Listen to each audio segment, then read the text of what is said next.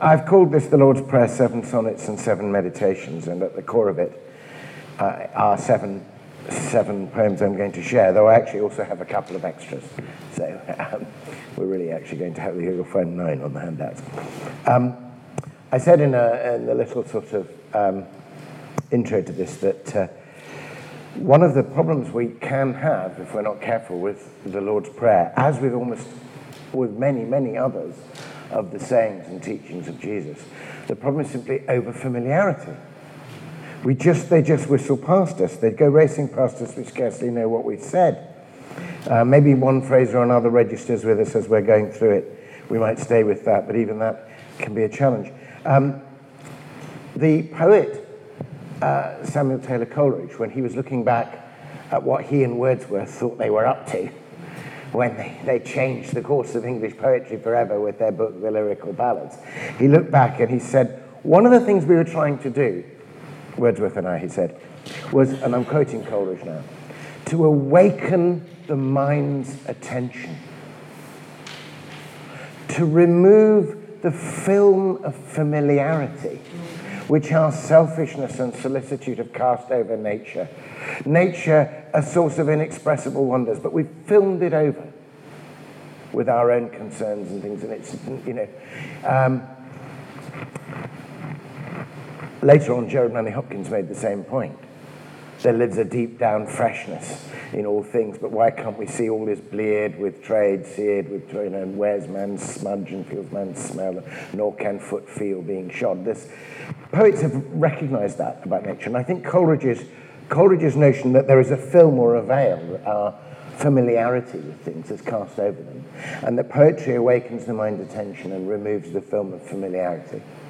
Well, I began to wonder whether if that was a problem with nature. In fact, Coleridge in the same passage goes on to say, because of this film of familiarity, he says, that here are these deep, ever-renewing, ever-fresh wonders of nature. And he says in his book, Biographia Literaria, about their, he said, therefore we have eyes that see not, ears that hear not, and hearts that neither feel nor understand. Now, obviously, he's alluding to a passage of Scripture there. So it occurred to me to wonder whether we didn't also cast the same film of familiarity over the Scriptures as much as over nature, and whether we might not need, in some sense, to peel back that film and just feel the freshness of these things. So thinking about that, I set myself the task 2 or 3 years ago, having written a book called Sounding the Seasons, which traced the kind of whole course of the salvation story through the sacred year, from Advent, into Christmas and Epiphany, and then down into the sort of harrowing intensity of Holy Week and the paradoxes of Good Friday and up into the joys of Easter. I'd completed this whole cycle, which was very much about what God in Christ has done for us. But I wondered whether it was time, having done that and celebrated Christ as Saviour, to just also remember him as teacher and to spend some time sitting at his feet. So I decided that for my next sonnet sequence, I would just try and write, and I did, 50 sonnets on the sayings of Jesus. And the poems about the Lord's Prayer I'm going to read to you and share with you today are part of that sequence. I wasn't sure, of course, where to start. I spent, a year just, as it were, sitting in the pews and listening to these bits that come at you, and you go, really? Did he just say that? I spent a certain amount of time, I suppose I might say, kind of channeling my inner doubting Thomas. I always felt that I love doubting Thomas, whose day we celebrated recently, because I feel that he sometimes gets the best things out of Jesus by questioning, by talking back, by pushing against what he's heard and saying, really? So you remember when Jesus, in the great discourse on Maundy Thursday, before he dies, says to the disciples, I'm going now to prepare a place for you, so that where I am you may be. You know the way to the place where I'm going. And you can see all the disciples, stroking their beards and nodding sagely and trying to look wise. And inside thinking, what's happening now? We've only just got here. Is he going somewhere else? I don't know what's going on. But they're just sitting there saying nothing, like students in class. Except for good old so-called doubting Thomas. You remember, who says, Master, we don't know where you're going, so how can we know the way? And that question produces one of the most precious of all the sayings of Jesus. I am the way and the truth and the life. We wouldn't have that. So I thought, if I'm going to sit at the feet of Jesus like the disciples did and try and listen, then if I've got a question, I'm going to ask it. I wrote, in Sounding the Seasons, I wrote a sonnet for Thomas, I don't remember which called him, we do not know, how can we know the way? Courageous master of the awkward question.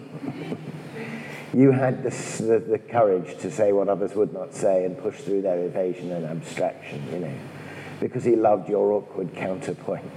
The Word himself has granted you your wish, So, to some degree, I wanted to not just listen, but to question. So I'd sat down and thought, I'm going to write these poems. And because I was rather haunted by this saying of Coleridge's about the film of familiarity,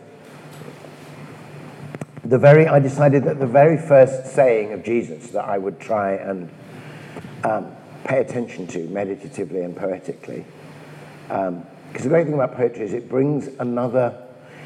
opens another eye for you. It's not that you shouldn't use your analytical reasoning powers and the eye of clear understanding, but you also need the eye of imagination to bring things into a richer and fuller focus, to see them in colour and to see yourself in them. All that requires something of your poetic capacities. In fact, I wrote these poems, I was on sabbatical, and I happened to be lent the study in America of Richard Hayes, because he was on sabbatical, who is one of the greatest New Testament scholars of all time. So I was sitting in a room absolutely packed with the latest New Testament commentary, but I said to myself, I'm going to do something different. I'll refer to it occasionally, but I'm going to do something different. So I decided, before I wrote anything else, I would write a poem about the saying, he who hath ears to hear, let him hear. Because the fundamental problem in writing anything about this was finally to hear what Jesus actually said and really let it be what it is. And not just some half memory from Sunday school and repetitions in school assemblies and something that's been rattling about in the back of our mind for ages, but never really encountered or engaged with. So this is the poem that I wrote, and you'll see there's a bit of a turn. The poem is, like many sonnets, divided into an 8 and a 6, an octet and a sestet. And the turn in this poem, I have to say, took me by surprise. But then that's what you need in poetry. If you already know completely before you sit down to write a poem what it's going to say and mean, you needn't bother. There's no poetry in it. It's just a transcription of another idea already pre-digested in your mind. It's when the poem pushes back and does something different. You'll see what happened. I'll read you the poem and then we'll see. So here I present the problem. He who has ears to hear, let him hear. This is a preface to everything we say about the Lord's Prayer. How hard to hear the things I think I know, to peel aside the thin, familiar film that wraps and seals your secret just below. An undiscovered good, a hidden realm, a kingdom of reversal, where the poor are rich in blessing, and the tragic rich still struggle, trapped in trappings at the door they never opened. Life just out of reach. Open the door for me and take me there.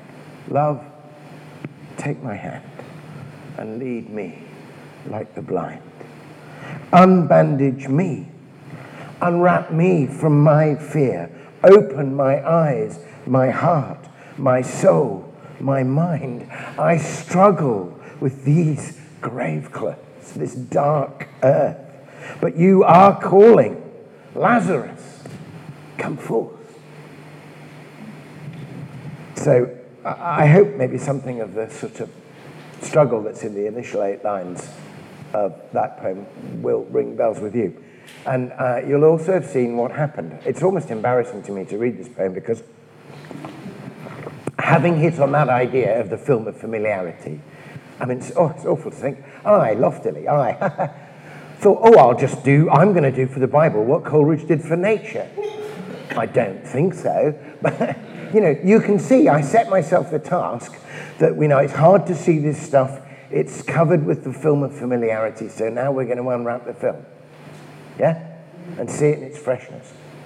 What a really ludicrously arrogant and foolish thing for me to have thought I could do.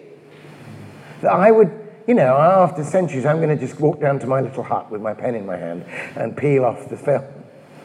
And of course, you see what happens. The poem, and perhaps the Lord himself, pushes back and says, you think something's wrapped in a lot of film and not really cutting through, do you? And you have the arrogance to think it's the Bible. Does it not occur to you that it's you that's wrapped in all those layers of protection and layers of possession and layers of self-concern and self-awareness? You thought you were the knife that was going to cut through the wrappings on the Bible. Don't you understand, you fool? The Bible is sharper than a two-edged sword, piercing to the division of joint and marrow. By all means, expose yourself to the sayings of Jesus. But it's Jesus who's going to unwrap you, not you who's going to unwrap Jesus. And that's what I learned from this poem. It was a useful thing to learn before I sat down and made a fool of myself for another 49 sonnets. That was the point. But of course, although it came in way back, the poem came back at me in a kind of rebuke, it was also, of course, a great joy and a liberation. Because suddenly, I can say to the scripture and to the words and to the sayings of Jesus, let your wisdom come in and pierce me. Let it take me by the hand. Let it lead me. Let me do this. It took the burden off me, didn't it? And that's one of the things that I think inhibits us in our reading, in our praying, in our teaching, is this feeling that somehow we've got to be some kind of an expert before we've even opened the book. Or we've got to be good at prayer before we sit down to meditate. We just, because the world is like that. Because the world won't let you start anything until you're already qualified to do it. So, supposedly. Though in the case of some things, like the teacher training I had when I trained to be a teacher, I was probably more qualified before I did that than afterwards, And it sort of ruined most of my best ideas, I had to recover them in the end. I did. So he used to teach, he and I used to teach in the same school.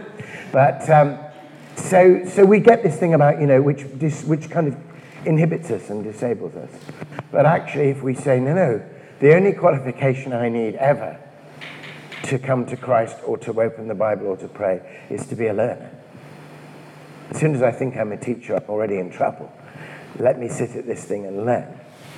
Then it's a whole new way of doing it.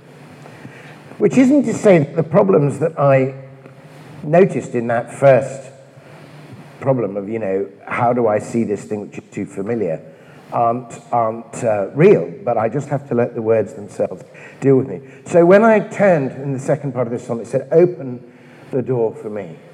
I'm addressing Christ directly.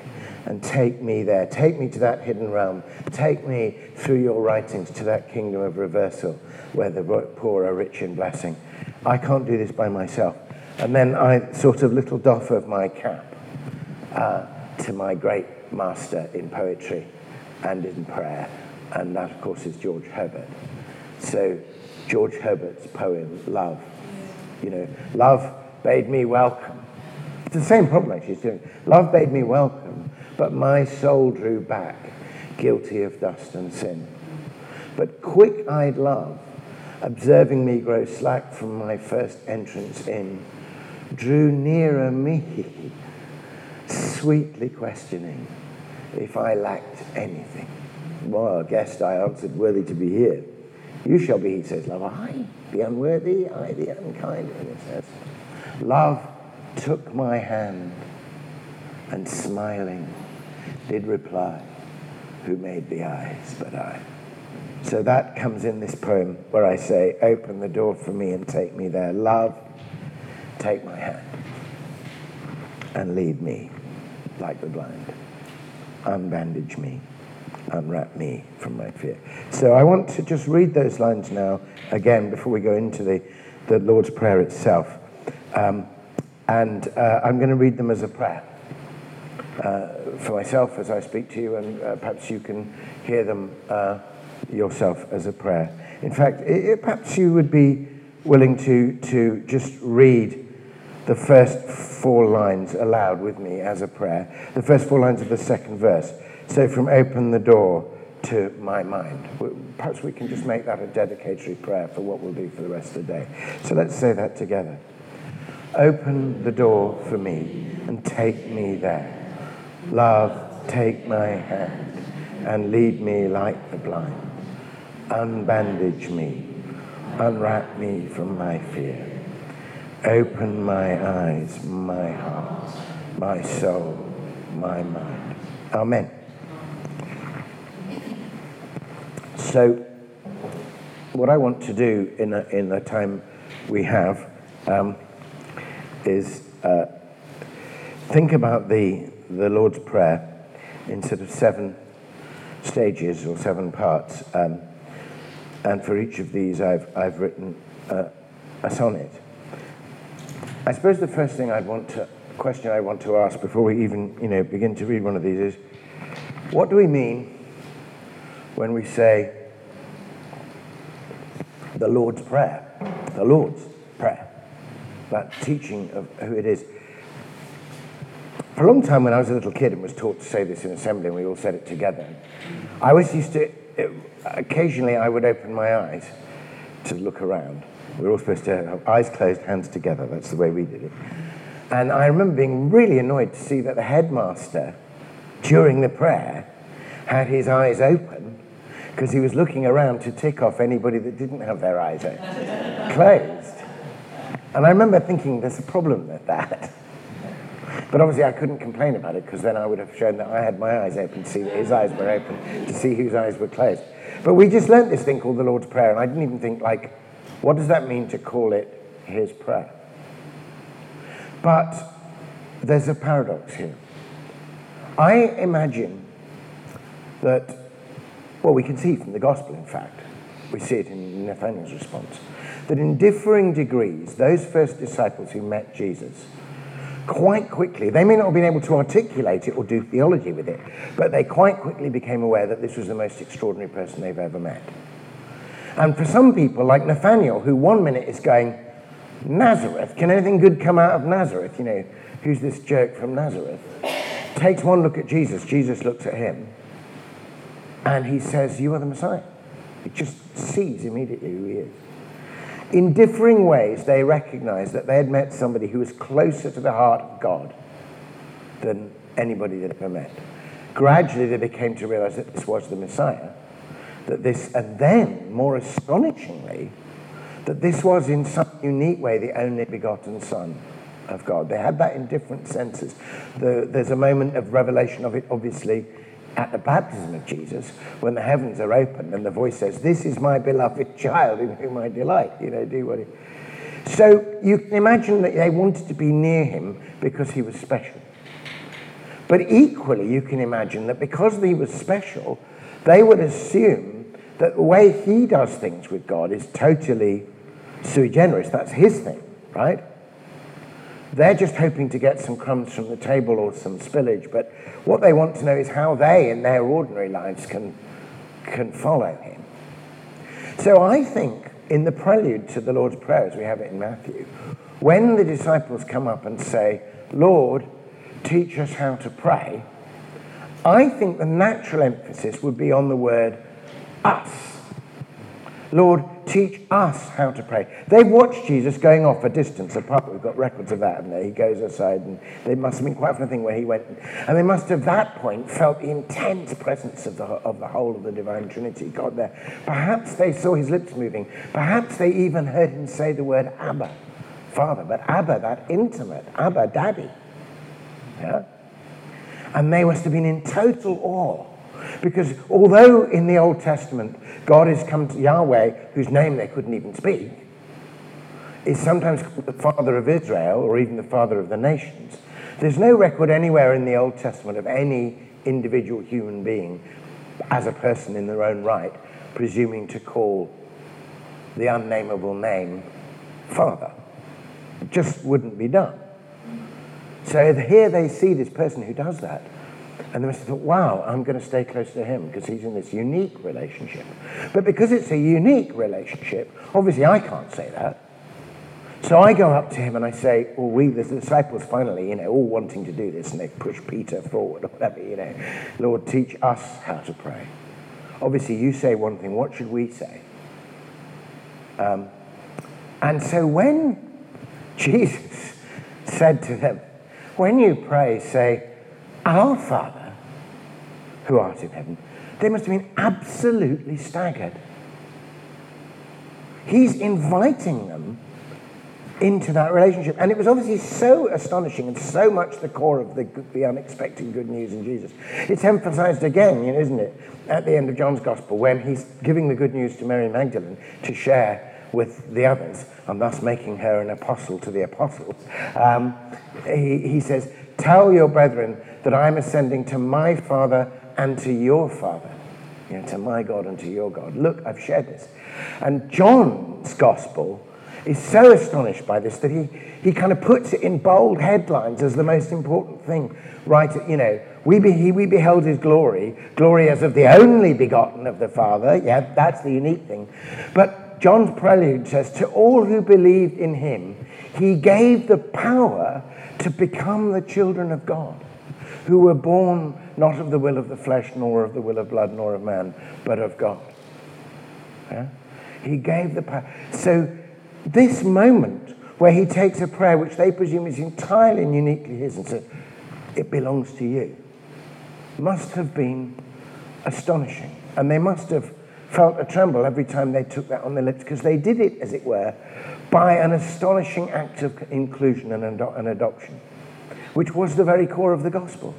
So Paul later in Romans, he says, we know that the love of God is shed abroad in our hearts and that we've received the pledge of the Spirit, whereby we cry, Abba, Father. So that's the first thing I think that we want to say, is this is not the ordinary, dull, bog-standard prayer that we've all been ground down into and made to recite when we were young until we can finally leave it behind and get on to some real cool spirituality stuff. It's actually staggering. And in some Christian traditions, like the Orthodox, you're not allowed to say this prayer, that kids can't, until you're in full communion. That tradition, that idea that this prayer is unique to Jesus, and then astonishingly and graciously we belong to it too, is actually reflected, if I can speak for a moment in my role as Anglican for a minute church, it's very beautifully reflected in a subtle way in the Book of Common Prayer, a subtle way which is unfortunately lost in the later revisions.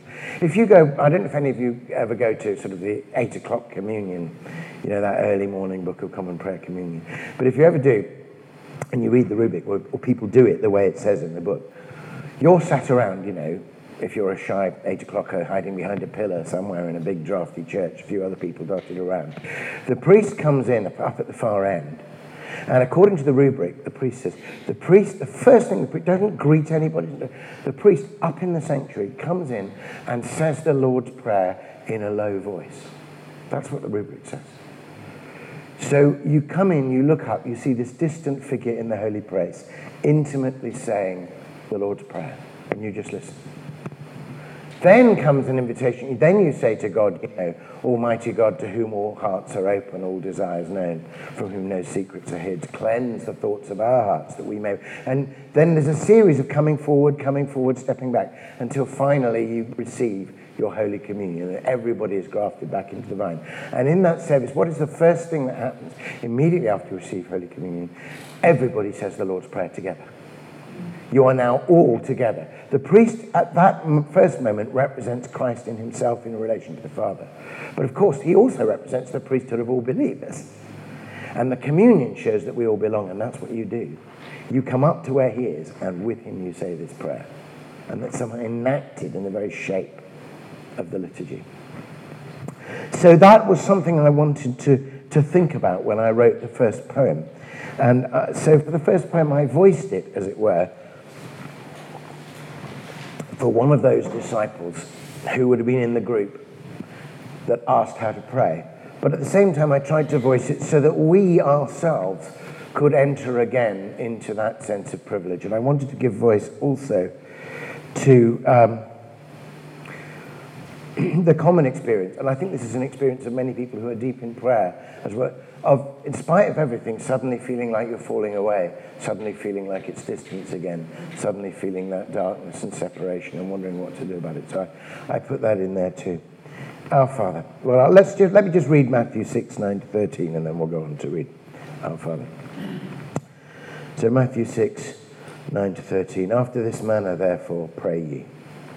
Our Father, which art in heaven, hallowed be thy name. Thy kingdom come. Thy will be done in earth as it is in heaven. Give us this day our daily bread, and forgive us our debts as we forgive our debtors.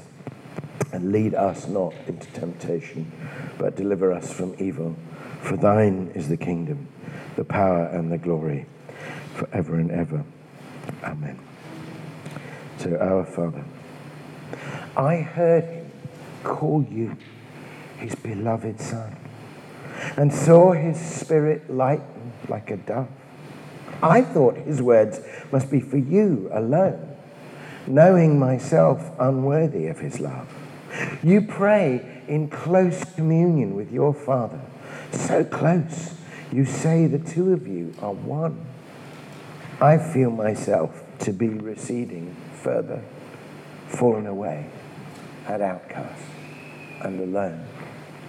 And so I come and ask you how to pray, seeking a distant supplicant's petition, only to find you give your words away, as though I stood with you in your position, as though your Father were my Father too, as though I found his welcome home in you.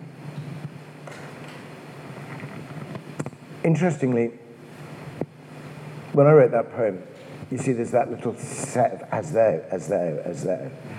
I realized that words as though and as if were coming up again and again in my response to Jesus. And I realized that this is because he's appealing to our imagination. He's saying, it may not feel right now that you are where you are, but actually, because you are entirely beloved to God, behave as though you were, as though you knew you were. Behave as though you already had your royal crown. Start acting. All the Beatitudes are telling you to live in the kingdom as if the kingdom is now. You know, give away as if you had no need to gain. You know, turn the other cheek as if you had. Behave already as the children of heaven. And God is already treating you entirely in that way. I imagine somebody going, oh my goodness, it's almost as if I were his child. And of course the thing is, because you are. You really are. Because the world is giving you a completely different message, it almost feels like an act of subversive imagination to see yourself and your neighbor in this new light. Though actually the new light is the real light. It's the actual truth, and that's why the imagination is a sort of truth-bearing faculty. And his welcome home, you know, if you are indeed the child of God, even if you're the child in the story of the prodigal son, then you are on your way home. And in a sense, your welcome home is already assured and given in Christ.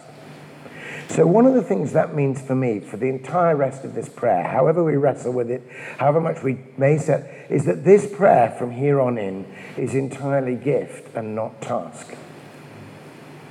We can turn it into task, we can turn it into agenda, we can take bits of it and use the different lines of it to beat ourselves up with, and that would be wrong. It's entirely gift. Now, having received the gift, we might want to say, how can I receive it more? If the gift of prayer that I've received includes, forgive us our trespasses as we forgive those who trespass others, I may indeed want to get myself to work a little bit harder on that forgiving. But I can only do that if I know I'm already forgiven. I can only do that in response to the forgiven. I may want to do a bit more on the grounds of sharing daily bread with people. But I can only do that freely and fully if I've already received my daily bread entirely as a generous gift. So I think just those first two words, Our Father, locate this prayer entirely in the realm of gift and grace. And everything we want to do flows from that. So I'll just pause there for a minute. We've looked at a couple of poems and about some general principles. We're going to go on in a minute to look at the word hallowed, which is very important. But do you want to come back to me on that? Does any of that begin to make sense? Perhaps you could share with me one or two responses that you've had to the whole question of how you first learned this prayer, what you do with it, whether you rattle through it or whether you do it slowly. C.S. Lewis, for example, in one of his letters talking about how not to take the Lord's Prayer for granted, says he had a habit of festooning the Lord's Prayer. He said, I do the festooning. So he says, when I get to give us this day our daily bread, I'll stop and think about what I've eaten in the last few days, or I'll think about the person who prepared the food for me, or I'll stop, I'll sort of pause the prayer and then festoon that line around with my own little petitions, and then I'll go on to the next one. That's one way of doing it. There are others. So let's just throw it over to you. Any responses on the general question of familiarity, or on the specific question of what it means to be allowed to call God Father? Recited and Mass at Catholic Church every day. Yeah. And I think we try and rattle it quite fast. Mm-hmm. And I find myself slowing it down. Yeah. I find almost, at least that's my personal view, I tend to feel that the congregation almost sort of get pinched when I like to put stress on certain words. Yeah. Deliver. Yeah. And, go out and give us, to say, our daily bread. Yeah. It is so important. Yeah. And they rattle through it, and I'm trying to slow it down, and I can feel this, almost, how dare you? Yeah. Because it's almost making them feel responsible for their actions. Yeah. And subconsciously, I'm trying to say, not that is let's stop. Especially in terms of what Pope Francis is trying us to do, is to make us aware of our actions and make us responsible for our actions. Yeah. What's happening out there is really what's happening in ourselves, and we try to divorce ourselves, I think, from what's happening there. And we feel when we do charity, we are doing our bit. But no, it's our duty, our responsibility. Yeah. And that prayer is at the heart of it. That prayer absolutely is out. I think the thing about rattling past it, I think there's both a bad way and a good way of rattling it along. Obviously, if you just, all you ever did was go through it rapidly with everybody else without thinking, I think it's great that people know the prayer by heart, and they partly know it by heart because they've had it in school assemblies and things. So,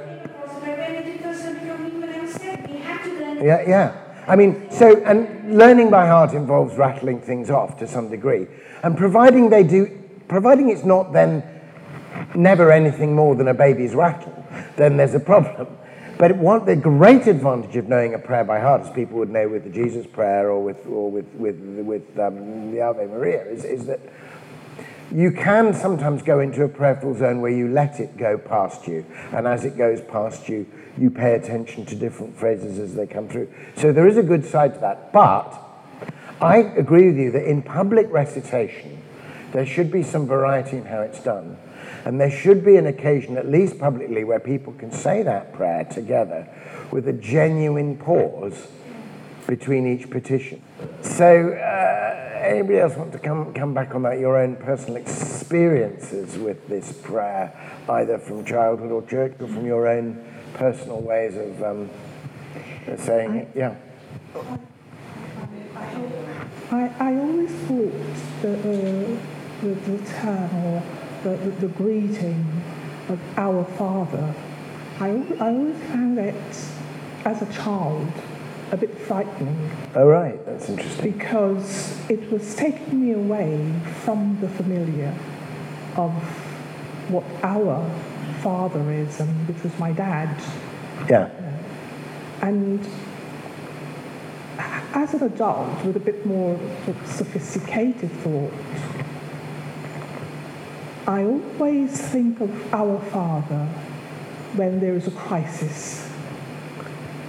And when that crisis has sort of positive and negative, I always think, well, how can our Father be involved with the negativity? And so I always sort of challenge our Father, which art in heaven, as an adult. Why are you paying attention to negativity? Yeah, well, fun enough, that tension between the sense of God, the goodness of God in heaven, but the way is actually embodied in the prayer. I mean, because if the prayer went, Our Father which art in heaven, gee, it must be great for you up there. Fantastic. It's too bad about it. Do you know what I mean? If it was nothing about all the good stuff is up there, and we'll just get our heads down and try and get through this and hope to be lifted out of it eventually, it would be a very different prayer, wouldn't it? Because you could say it almost as a challenge from the Son, Jesus the Son, to the Father on behalf of humanity. Thy kingdom come on earth. What about having a bit of thy will done here? Look at this situation right here. It's not waiting for us to go up there into heaven. Yeah, it's actually saying, come on, let's have a bit of this action here. And I mean, of course, Jesus prays that in great confidence because he is himself the answer to that prayer. He is the kingdom come on earth. He is the one place, the one locus in which the will of God is done. And we see what that means radically and challengingly. So I think that question, and that tension is reflected in Luke's narrative as well, isn't it? Where they're taking him home and his father and mother, and then they miss him on the road. Oh my goodness, we've lost Jesus, and have to go back. And then, where did we last see him? Oh, he's in the temple, and they go back. And Jesus doesn't even see that there's an issue. He goes like, oh, no problem. Didn't you know I must be about my Father's business? Your Father will have a word with you about that. Do you know what I mean? You really get that. So I think you should own that. You shouldn't feel uncomfortable about that, because I think that's something that's patterned into the prayer itself, I would say. I studied the sermons of John Donne, the poet, and Lancelot Andrews. And John Donne, the 17th century poet, who was also Dean of St. Paul's, has just a brilliant sermon about that story in Luke, about how they went on. They thought he was in the company, and they travelled 3 days without reading, because they're all walking back from Jerusalem after the pilgrimage, back to Nazareth. He's bound to be with his cousins somewhere, the way you do, big family parties. And you can imagine the consternation, we've lost him. And so John Donne is retelling the story, and then he says, so if any of you feel you might have lost Jesus, you might have misplaced him, if you feel like your faith has gone, don't worry, you're in good company. Even Mary made that mistake, So why don't you just do what Mary did, Just think about where's the last time and place that he was real to you? Why don't you go back there and look for him? Why don't you search diligently for him? It's great that you've noticed. And maybe you've been coming to church for years, and you just thought he was in the company, he's bound to be around here somewhere. And then you're thinking, no, I've lost my personal contact with him. Come by yourself into his Father's house. It's a beautiful sermon. Anyway, so thank you for that. Okay, well, let's. So I just wanted that Our Father really to frame the sense that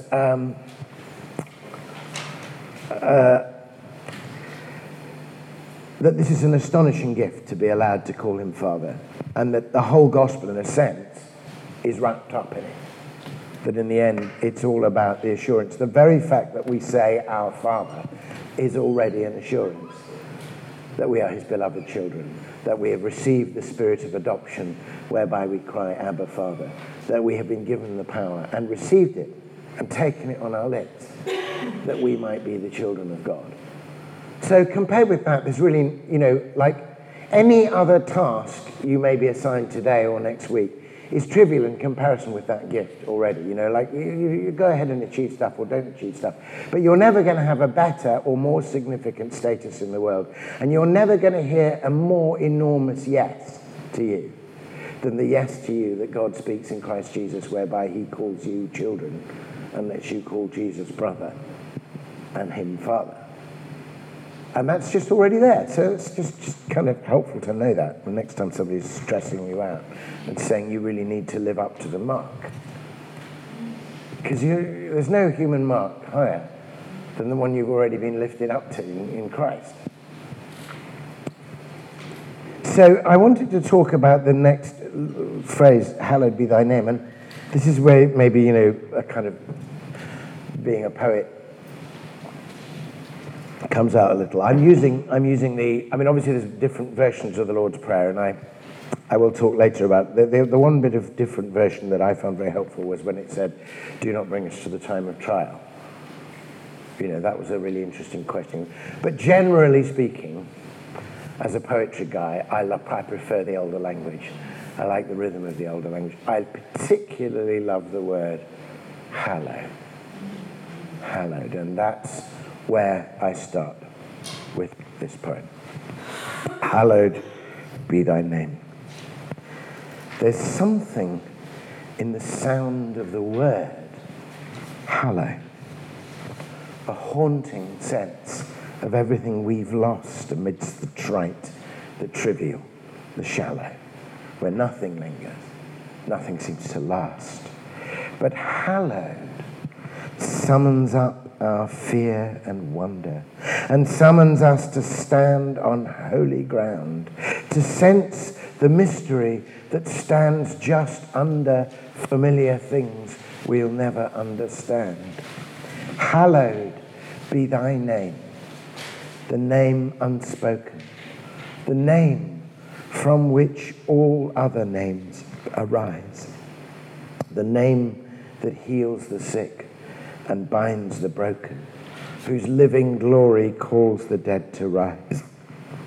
You make this prayer my rising and my rest, that I might bless the name by which I am blessed. So, in that poem, I'm trying, as it were, to tease out some of the sort of paradoxes, really, involved in what it speaks, what it means to say that we hallow, make holy, bless, honor, recognize as the name of God. It's also hello. When you said in the first line, hello, Yeah. I thought H-E-L-L-O. Oh, right. Oh, that's interesting. Yeah, it's interesting. I don't know what the origin of the word hello is. I know goodbye is God be with you. Yeah. So whether hello is in any way cognate with hallow, that's an interesting question. And of course, you get that sense of the greeting in the Middle East, whether it's shalom, the peace, or salam alaikum, salam. It's both mean the peace of God with you. Yeah. So thank you. That's interesting. So in the first part of this poem, I'm doing a little bit of lament, I guess, about the sense of we don't use words like hallow in its ancient sense, or bless, or without, the sense of the sacred as very much. And in fact, a kind of common response to the latest outrage and awful thing that happens, in the papers, is kind of said to say, is nothing sacred. We feel that really strongly. When I was, after I was ordained in 1990, I did my curacy in Ely. But then I was sent as a parish priest for my first job as a vicar to the only EPA, as they were called then, the only urban priority area in the Diocese of Ely, which was an estate called the Oxmoor Estate in Huntington. And I was vicar there, and also at another suburban church. So when I sat down as the new person, talking to, in the interviews to begin with, talking to the church, I said to them, in this tiny, only a few people went to this church, and all the windows were always being broken, and there's stuff, old needles discarded around it and everything. And I said, it was a church in the Anglo-Catholic tradition. It was a modern building, but it was come out of that sort of Anglo-Catholic tradition that used to sort of have priests walking around the East End, in their cassocks, and used to say, if people have to live in horrible, shoddy hovels, why shouldn't they at least have a beautiful big building to worship in with big stained glass windows and smells and bells and all the best for God? Anyway, it was kind of out of that tradition. So they had a sanctuary, they had an altar, they had the reserved sacrament, they had a little candle, but the church kept on doing some work. So I said to them, out of the whole treasury of the gospel, all the things that the household of the scribe of the kingdom, things old and things new, what do you think it is that Jesus has given you here on this estate to share with your neighbours? What's the bit of the treasure? What's the bit of the hem of Christ's garment, if you like, that we can lay out, that people can find and touch? And I don't think they'd ever been asked that before, but they answered without hesitation. They said, that something is sacred. They said, what people say on this estate when the latest horror has happened is nothing sacred. And we want to say there's something sacred. And they wanted to stop by saying, here is the sacred, beautiful thing the host is. But this is sacred, and because you've received this, you are sacred. Because you're the child of God, because your neighbour is the child of God, your neighbour is sacred. But you've got to start somewhere with the notion that something is sacred.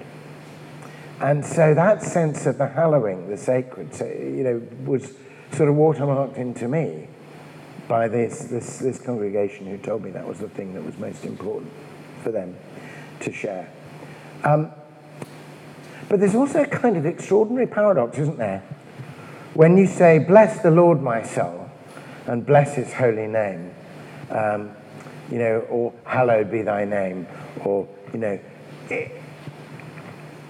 that's, if you think about it, very odd. Surely it's the Lord who blesses us. Surely it's taking his name that in any sense brings a hallowing to us. And yet he invites us to bless him. And in fact, in the very act of blessing him, his hallowedness, that which is holy about him, comes down and rests on us. And indeed, a sacred space is a space that's been set aside for God and offered to God. But it's God's holiness that then comes and blesses it. So there's this paradox that to bless is to be blessed, always. To give thanks for anybody is to bless them. So that's just, it seems to be an amazing thing. I say, hallowed be thy name, but actually the name itself is utterly holy. No amount of my hallowing it can ever make it any more holy than it already is. But my noticing that it is holy, and therefore saying the word hallow, my offering awe and wonder at the hallowedness, the holy hallow of the name, that makes all the difference in the world to me.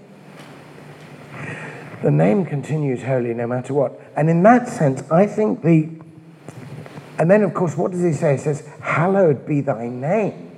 Well, of course, the name has huge resonance for Jesus and for the people that he's speaking to. Because as you know, the name, the sacred name of God, which was 4 Hebrew letters, which you didn't pronounce, and which was sometimes called by scholars and by others the tetragrammaton, which means in Greek 4 letters. This is the name that was disclosed to Moses at the burning bush.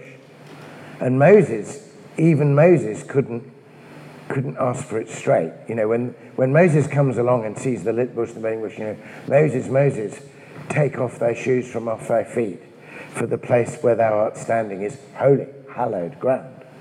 So he then becomes aware that he's in the presence. And then, I am the God of your ancestors. I am the God of Abraham and Isaac and Jacob, and I want you to go to Pharaoh to tell Pharaoh, let my people go. So he recognizes that he is in the presence of the holy. But you notice God calls himself the God of Abraham, the God of Isaac, the God of Jacob.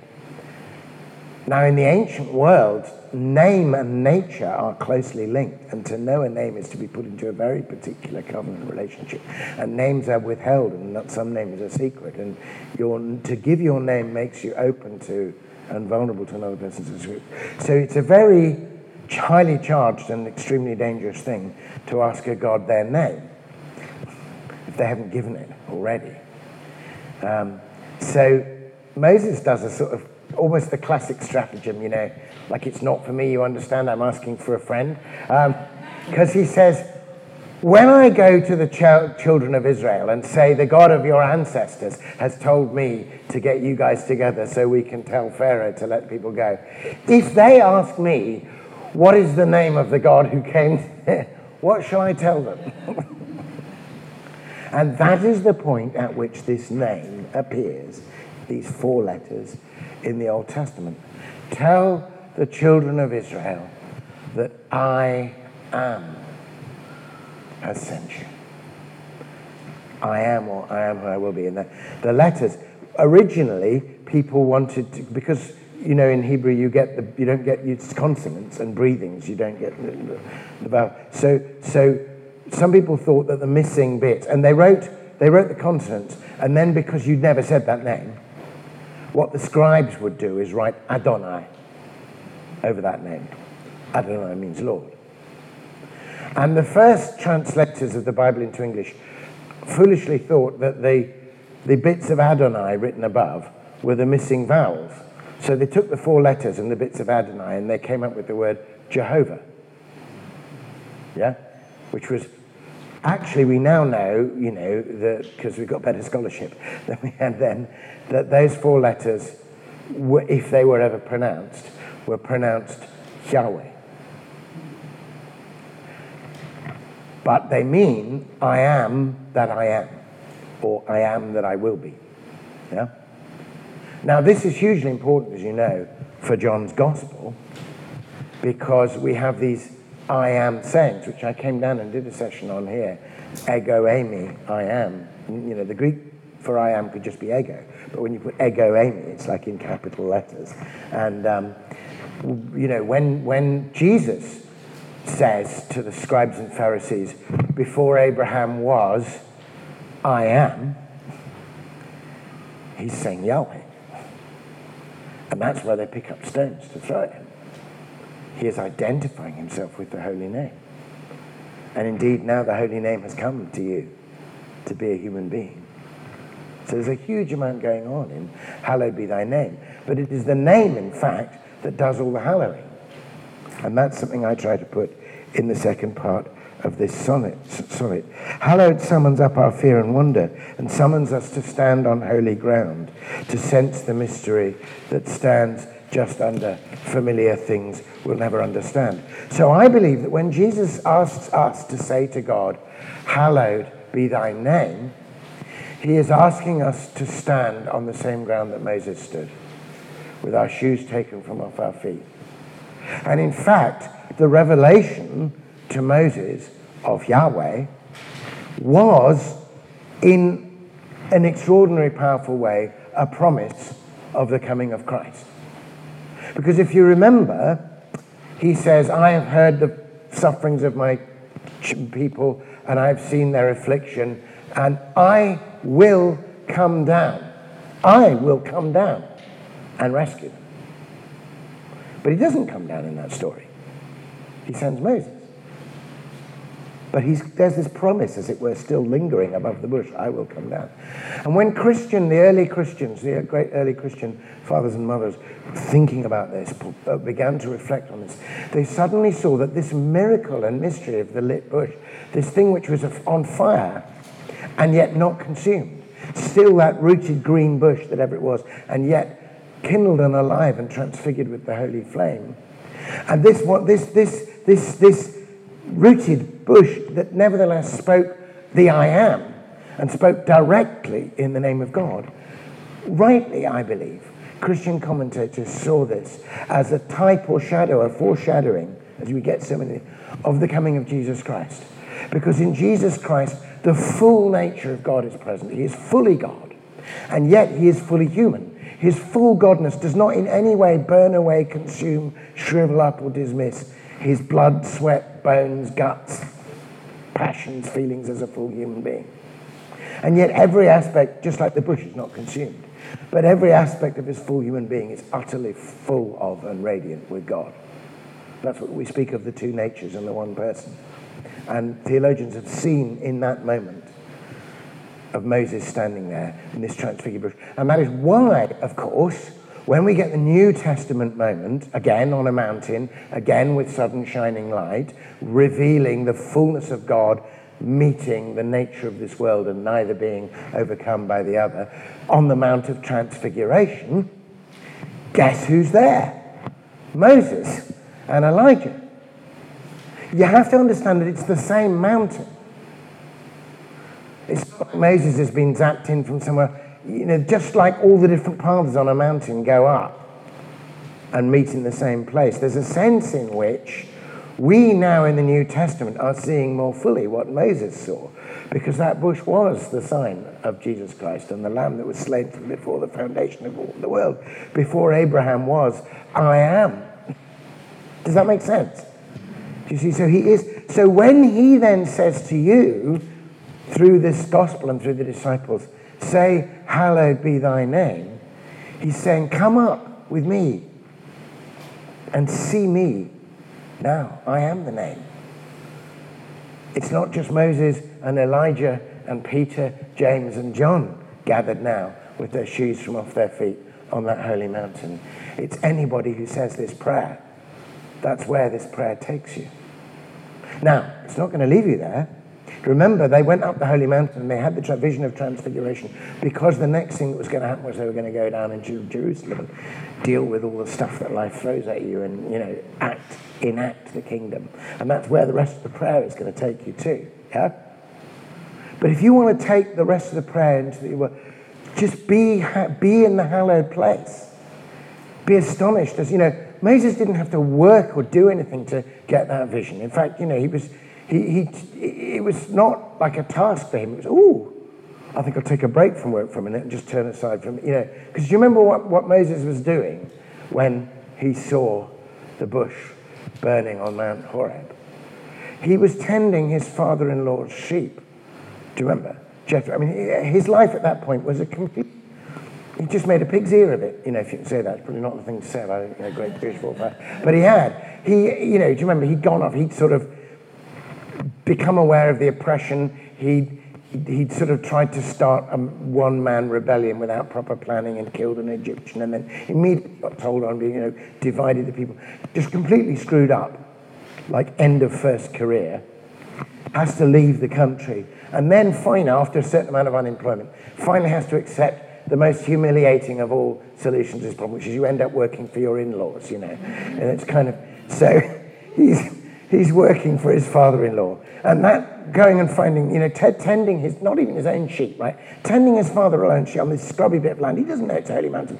That's sort of the equivalent of the daily commute, into this nowhere job that he's doing because he had one shot at life and he screwed it up. That's where Moses is. And he's just like anything for distraction. I just so don't want to go to work today. Oh, look, there's something shiny. I think I'll just go over there.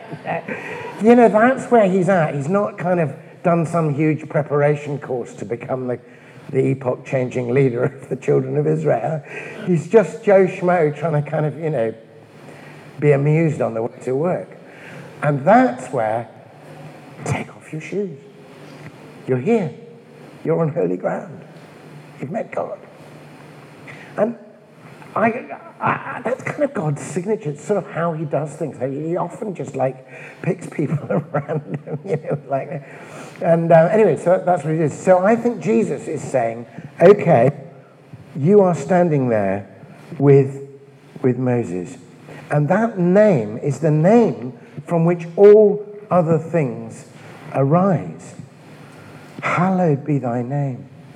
The name unspoken, the name from which all other names arise, the name that heals the sick and binds the broken. Now I'm looking forward to all the things we do in the name of Jesus, whose living glory calls the dead to rise. You make this prayer my rising and my rest, and then that paradox, that I might bless the name by which I'm blessed. I wrote, just before the beginning of the whole sequence of parable and paradox, I included a poem on the naming of Jesus. We have that feast sort of 8 days after Christmas, where Jesus receives his name. So Luke 2:21, after 8 days, had passed, it was time to circumcise the child. And he was called Jesus, the name given him by the angel before he was conceived in the womb. And of course, Jesus contains the word Yahweh. Yeshua.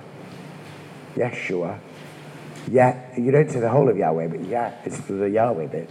Shua is saves. Yahweh saves. It means God as Savior. So I wrote this poem. I haven't given it to you. This is about being allowed to hallow the name, being allowed to speak it, being allowed to take this name on our lips, and knowing, in fact, it has now become not the unpronounceable 4 letters of Yahweh, but the name above all names, which includes and directs Yahweh to us, the name of Jesus. I name you now, from whom all names derive, who uttered forth the name of everything, and in that naming made the world alive, sprung from the breath and essence of your being, the very word that gave us words to speak. You drank in language with your mother's milk and learned through touch before you learned to talk. You wove our weekday world, and still 1 week within that world, you took your saving name, a given name, the gift of that good angel whose gospel breathes in good news for us all. We call your name that we might hear a call that carries from your cradle to our graves. Yeshua, living Jesus, Yahweh saves. Okay, let's just gather. So I wanted to spend a little bit of time on those 2 opening petitions, or you might simply think of them as a single opening petition in 2 parts. Our Father, who art in heaven, hallowed be thy name. And I wanted very much to have that sense of what's already achieved and given, and the beauty and being on the holy mountain, because I think it's that experience of holiness of God sheerly given to you, your shoes taken off your feet, the moment of blessing, you're already there. Because I think all the other stuff in the poem, in the prayer, springs from this. And it goes really back to the thing that you were saying about, our Father in heaven, but what about what's going on earth? And I see these disasters, or I see things, and I can see, the positive, but I can see the negative, and I can feel the gap. Okay? Now, I think I'm particularly to you as a group, I've spoken to different groups about this, but those of you who, obviously you're part of the meditatio, the Christian meditation movement, I think some of you will have practiced some meditative and contemplative prayer, so you will know this. When you have those moments that come in prayer, those gifts of sudden and utter awareness of the closeness of God and the overflowing grace and the beauty of it all, they're, on the one hand, just wonderful blessings, and they're part of what you live for. And you go, as Eliot does in the 4 quartets, you go, quick, now, here, now, always. A condition of complete simplicity, costing. You do that, don't you? But do you remember what Eliot also says? He says, quick, now, here, now, always. And then he says, ridiculous, the waste, sad time stretching before and after. It's quite hard. The very closeness and quickness and beauty of that, when you come away from it, because you can't stay on the heights, makes you even more aware of the gap between that and a lot of what is going on around you and even in your own life. Yeah. Now, there are 2 ways of dealing with that gap. One is to look back at the rest of the world and say, ooh, I don't want that. I think I'll just come back into my meditative place again. And that would have the danger of turning your meditation into a kind of self-indulgence and a kind of flattering self-therapy or a little sort of escapist niche. And that is a real spiritual danger, is it not?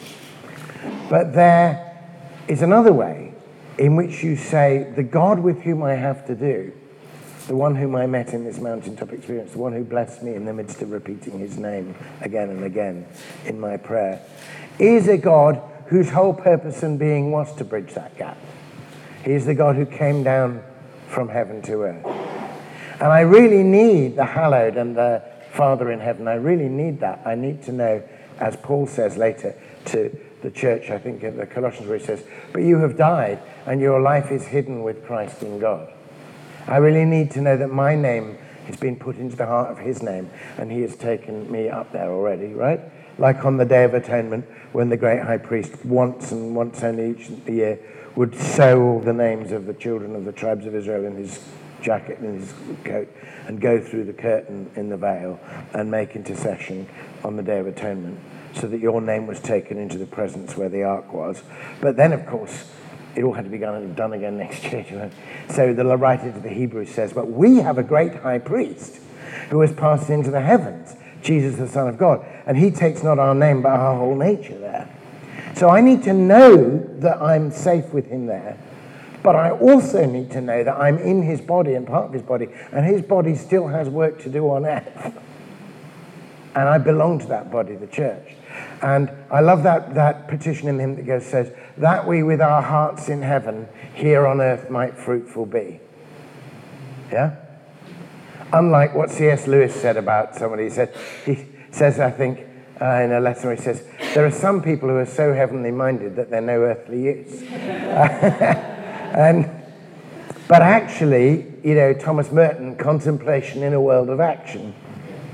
We know this stuff. But all I want to say is, so we have to recognize that ridiculous the way sad time, and far from making it ridiculous, we have to come in, we who have been hallowed by hallowing the name, to come and start doing a bit more hallowing, yeah, across the gap. Does that make sense? So I actually think that is the pattern of this prayer, that as soon as it starts up in heaven, and then it gets down to business, is the way I would see it. So the next petition, thy kingdom come, thy will be done on earth as it is in heaven. Not on earth in opposition to heaven. Not on earth, oh golly, I had my heavenly moment, now I'm so disappointed that I'm back on the earthly round. Don't be disappointed, that's where God put you. Yeah? But don't forget the vision of the heights. Did you see? Thy king. You can't pray for the kingdom to come on earth and the will to be done on earth unless you've got some idea of what the kingdom and the will are. And you've seen them in the clarity of heaven, in the clarity of Jesus' teachings. Does that make sense? And yet, it's still a staggering thing. And this is where I want to get to say these. How can we possibly say these next things? Thy kingdom come, thy will be done on earth as it is in heaven. Really? Most of the time, to be honest, we're saying, my will be done, and your will can be done if I can squeeze it in on the margins. It's like C.S. Lewis tells a great story where he says he was it's called he told it in a sermon called The Slip of the Tongue, but he was rattling through the collects one day, praying them in his head because like all good Anglicans, he'd learnt the collect. And there's a collect in the Book of Common Prayer that's a prayer to God that we may so pass through things temporal that we finally lose not the things eternal. Beautiful prayer.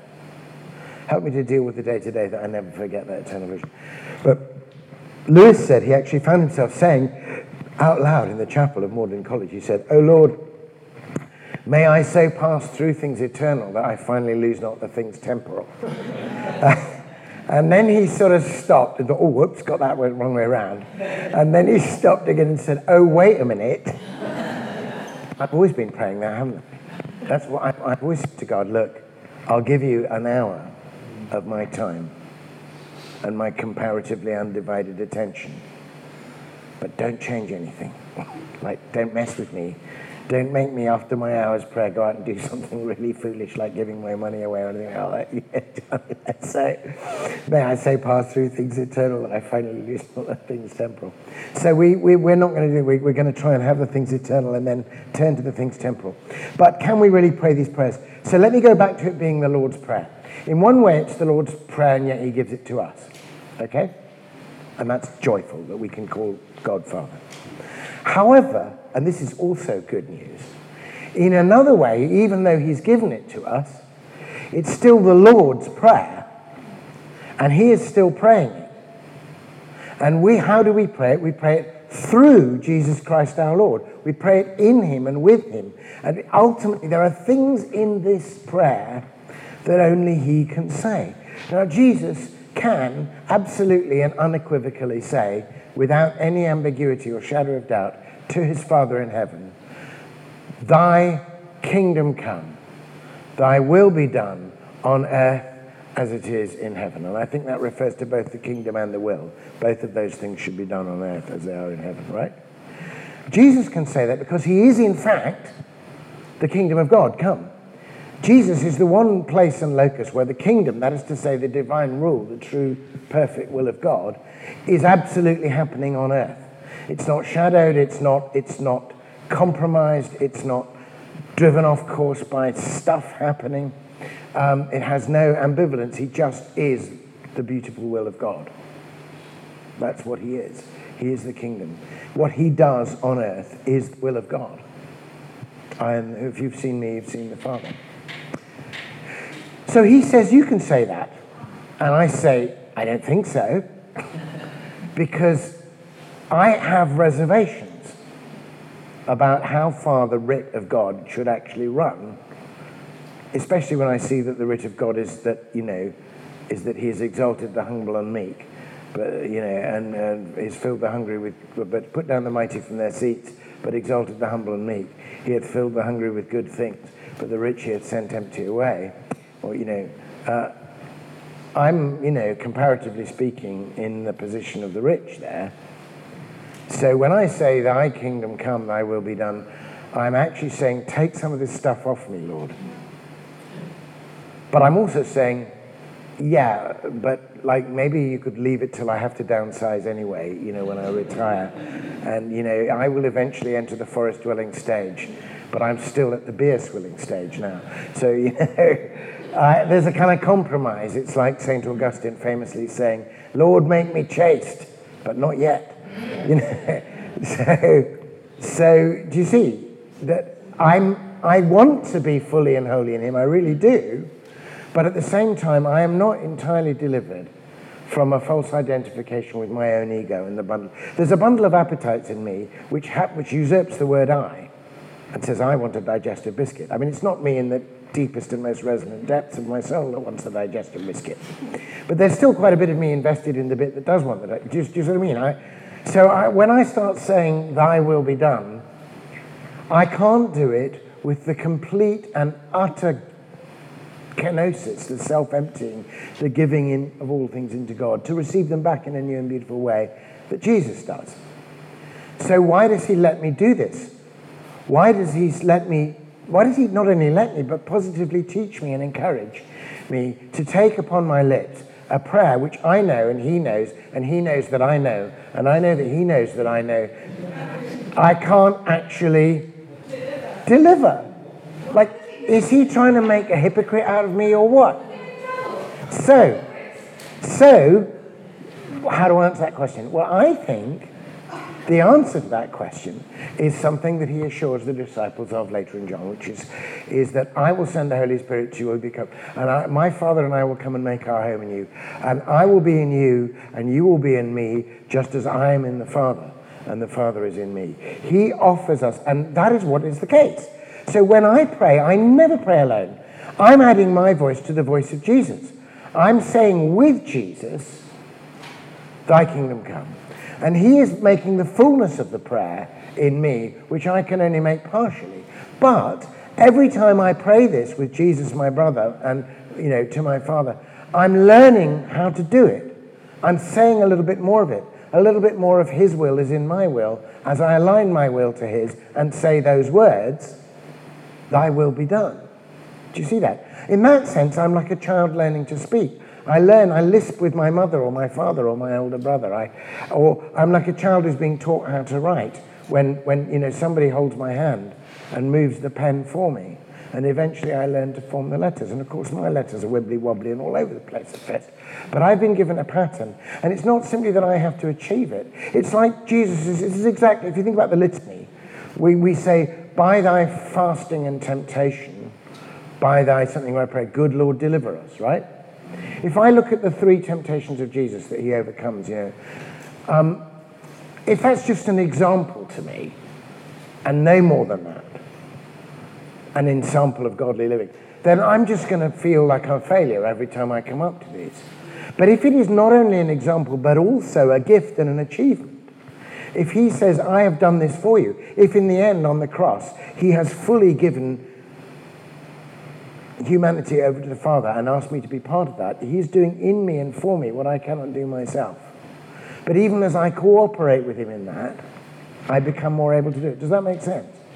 So I think I ought to experience, sometimes at least, when I say the Lord's Prayer, rather than just rattling off my tongue, I ought to be going, oh my goodness, did I just say that?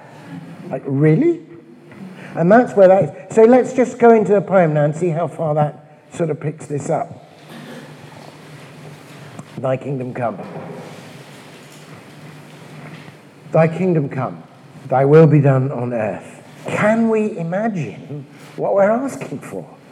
When all we know and all we think we're worth as vanity might vanish, disappear, fading before the splendors you reveal, the beggars crowned with glory, all the meek exalted, even as the mighty fall, and everywhere the triumph of the weak.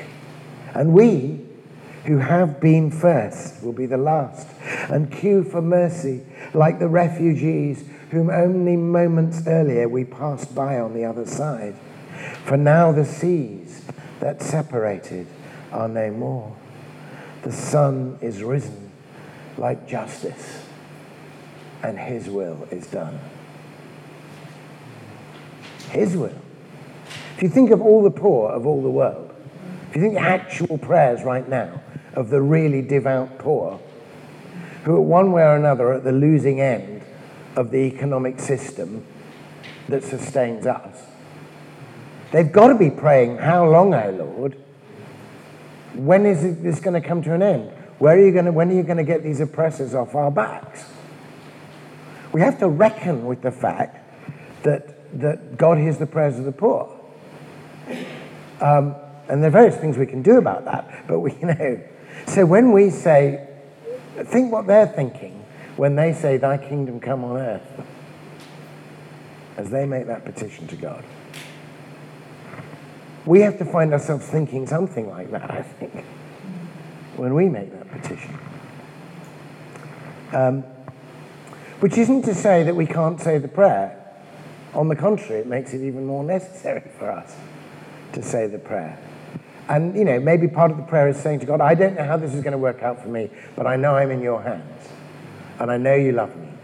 I know I'm already on that mountaintop with you. So if, in fact, part of the experience of my passing through things eternal with you in this prayer is that I have to submit to your will and a serious reordering of things temporal. Not just personally, I've lost what I give away, but I mean a massive economic reorganization of the entire global system in which there is a much fairer distribution of wealth is going to mean that we don't, have as much stuff because we're sharing it with other people. It's not the only thing. There's lots of other things that are to do with the will of God, that we've got. There's glory and beauty and joy. It's obviously the will of God that he should be known and loved and praised, and that the earth should be filled with the glory of the Lord as the waters cover the sea. And frankly, people may experience material oppression in some countries, but they are sometimes in cultures where they can radically and gloriously and beautifully praise the Lord and share their faith. We experience major spiritual oppression in the West. The fact that we have to gather up here and we do this little meditation, you know it all. People think you're weird because you pray. Every day you pick up a newspaper, which is quite reasonable about political issues, and then just has article after article sneering at your faith and calling it fairy tale and jibing and scoffing. Yeah, that's not God's will either. So we can, God, there's joy and liberation for us as well in praying, thy kingdom come on earth, thy will be done. But there's also a challenge. And we just have to go actually, it's both. Now, I really like the fact, I think this is an incredibly compassionate prayer and has its own kind of inner logic. So it starts in the heavenly place, then it says, let's make this connection. And of course, Jesus knows that as soon as we talk about making this connection, the very two things I've just talked about are going to come up. One of them is, what about food and distribution of wealth and bread and stuff like that? And the other is, oh dear, I think I may be on the wrong side of, if not on the wrong side of history, I think I'm on the wrong side of salvation history here. Do you know what I mean? I think I'm actually, might turn out to be one of the people, you know, who are like the green bay tree that flourisheth, but, you know, it's soon going to disappear. Yeah? So what does Jesus do? Just at that point where we're having that realization, he says, let's talk about that stuff. Of course you need your daily bread, but whose hand does it come from? And let's talk about the other thing you're worried about, which is that you've screwed up. Let's talk about forgiveness. We can cope with both of these things. But we need to know what this situation is. We can't stop. We need to know what kind of thing we're asking to be forgiven. And we need to relocate the source of all our resources. Because part of the problem of our resistance to redistributing resources materially is the mistaken assumption that they're ours in the first place. It's just a kind of error of accounting, really, that we simply put them in the wrong column. And naturally, if we think they're ours, we resent anybody nicking them off us.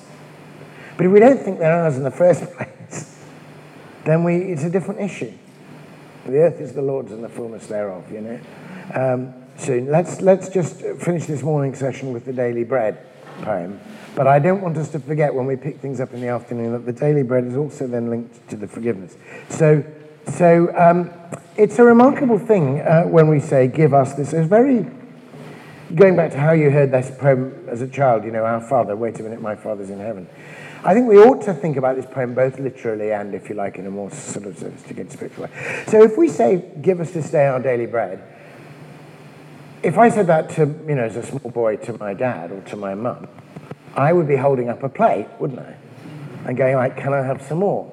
And they would kindly and duly put something in, and I'd say, oh, I don't like the vegetable bits. You know, I want more of the fried chicken, please. You know, whatever it is. And the poem, in a way, you know, Jesus says you must become like a child, asks us to see ourselves doing that with our Heavenly Father. Just says, go ahead and ask. Not give it to me because I mowed the lawn for you yesterday, you know, or I did the dishes last night, but just give it, you know. So anyway, this is how it came out in the sonnet.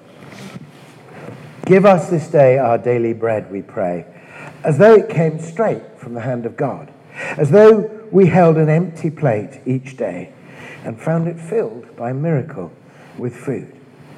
Although we know the ones who plough and sow, who pick and plant and package while we sleep with slow back-breaking labour, row by row, and send away to others all they reap, we know that these unseen who meet our needs are all themselves the fingers of your hand, as are the grain, the rain, the air, the land. And slighting these, we slight the hand that feeds. What if we glimpsed you daily in their toil and found and thanked and served you through them all? So that's just trying to get us to imagine what is the hand of God that puts into this plate the daily bread. And I wanted to think both about the people involved in the production, but also about the environment, sense the air, you know, the air, the grain, that somehow this thing. When I was if you show up in any church and you're under 40, it's assumed that you will run the youth group. So when I was doing that, we wanted to do a sort of Harvest Thanksgiving thing, and I found this really lovely book, intended for very young children. It's intended for 5 years. It was called Thank You for My Loaf of Bread, and you opened it up, and like it's a little boy saying to his mum, "Thank you for my loaf of bread," and the mum says, "No, let's go down to the shop and thank the man who," you turn the page and there's the man in the shop, "Thank you for my loaf of bread," and he says, "Oh, don't thank me, thank the delivery man," and you turn the page and then actually it's sort of, mum seemed to have gone home at this point, probably couldn't publish the boy going off by his own, so, "Oh, hello, Mr. Delivery." Anyway, "Thank you," the delivery man says, "Oh, don't thank me, you need to thank the baker." "Or where's the baker?" "Oh, I'm just going back there now." So the boy has a series of adventures. Anyway, I got this youth group to turn this into a play where, they were all pretending to be the delivery man and, 5 of them were being the van, and we did this. And it goes back from the delivery man to the baker, and from the baker to the miller, and from the miller to the farmer. And then the farmer says, "Oh, don't thank me, you need to thank the seeds." And they had little people being the seeds, and they say, "Oh, don't thank us, you need to thank the sun and the wind and the rain." And then eventually all of them together say, "Thank God," through all of us. So it was a lovely, simple little book, but it was quite effective, I think, in just not only in me doing something with the youth group, but actually reminding me of this extraordinary chain or sequence or community of people who collaborate in order that any of the things that we take for granted should actually happen. And of course, it works the other way around. You and I, in our working lives, have been involved in being a chain of service and supply, meeting the needs of others. And some of the people whose needs we've met don't know who we are. I mean, even in, so sort of marginal a thing in our society is writing poetry. I always like to meet people who read my poems, to talk to them, because then I can see who it was. But I suppose most of the people who read my poetry I've never met, and they'll never meet me. But I've met a need of theirs in some way, I hope, with the poem, and they eventually, by buying the book, have met a need of mine, and enabled me to put, bread on the table and, clothe my children. So, it all kind of works out, and it's not meant to be a guilt trip when we say, look at this chain of things. It's actually a kind of revelation of how, we think we're isolated, but we're actually very mutually enfolded. But we live in a world that's so fastened on the individual atomized person, and that so much values the notion of independence, that we create this fiction that we're somehow self-sustaining. Actually, we're completely mutually dependent and mutually enfolded. And it seems to me that when we ask for bread from God, he in turn then is asking us to acknowledge that God chooses to give it to us through a series of other gifts, the gifts of the planet, the gifts of the world, the gifts of other people. And that does raise issues about how we distribute it. So I suppose that one of the things, poems, you don't quite know where you're going until you write it. And it's interesting, obviously I was a little bit of a sort of allusion to changing the phrase of biting the hand that feeds us to slighting. It's slighting these, we slight the hand that feeds. But I think this is actually no slight point. I want to think that one of the really fundamental evils in our society, or corruptions or corrosions, is the dehumanizing of the people who serve us.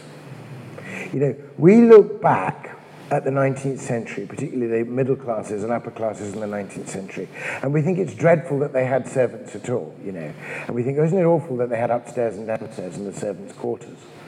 But at least they met their servants face to face, and in some households at least, the mistress of the household might sit down with the cook who was having an emotional problem with the butler, and at least talk to them as human beings and help to sort something out. It's not that we don't have servants. It's just that we've outsourced them to vast, factories elsewhere, or, to plantations, boiling in the heat somewhere. We don't even know who they are. And the people that fasten the backs on our mobile phones and put all the things down, and, they're all out there.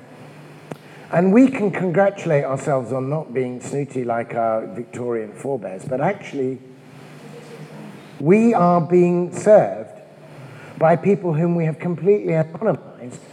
And then we're making political and economic decisions which make their lives even worse. Unless we go, no, wait a minute, I want to do fair trade. Wait a minute, I do want to, I don't want to buy this from a sweatshop. I do, so that consumer rebellion, which I'm entirely, and absolutely delighted and I'm glad to see happening, is actually about courtesy in the end. It's about courtesy to the people and acknowledging the people who serve us. So that's why I chose this word slight. We're just actually, those are only, those people who work in the Amazon warehouses, they're not people like us. They don't have the same expectations. It's okay for them to work in this insecurity. We're kind of implying that in some way.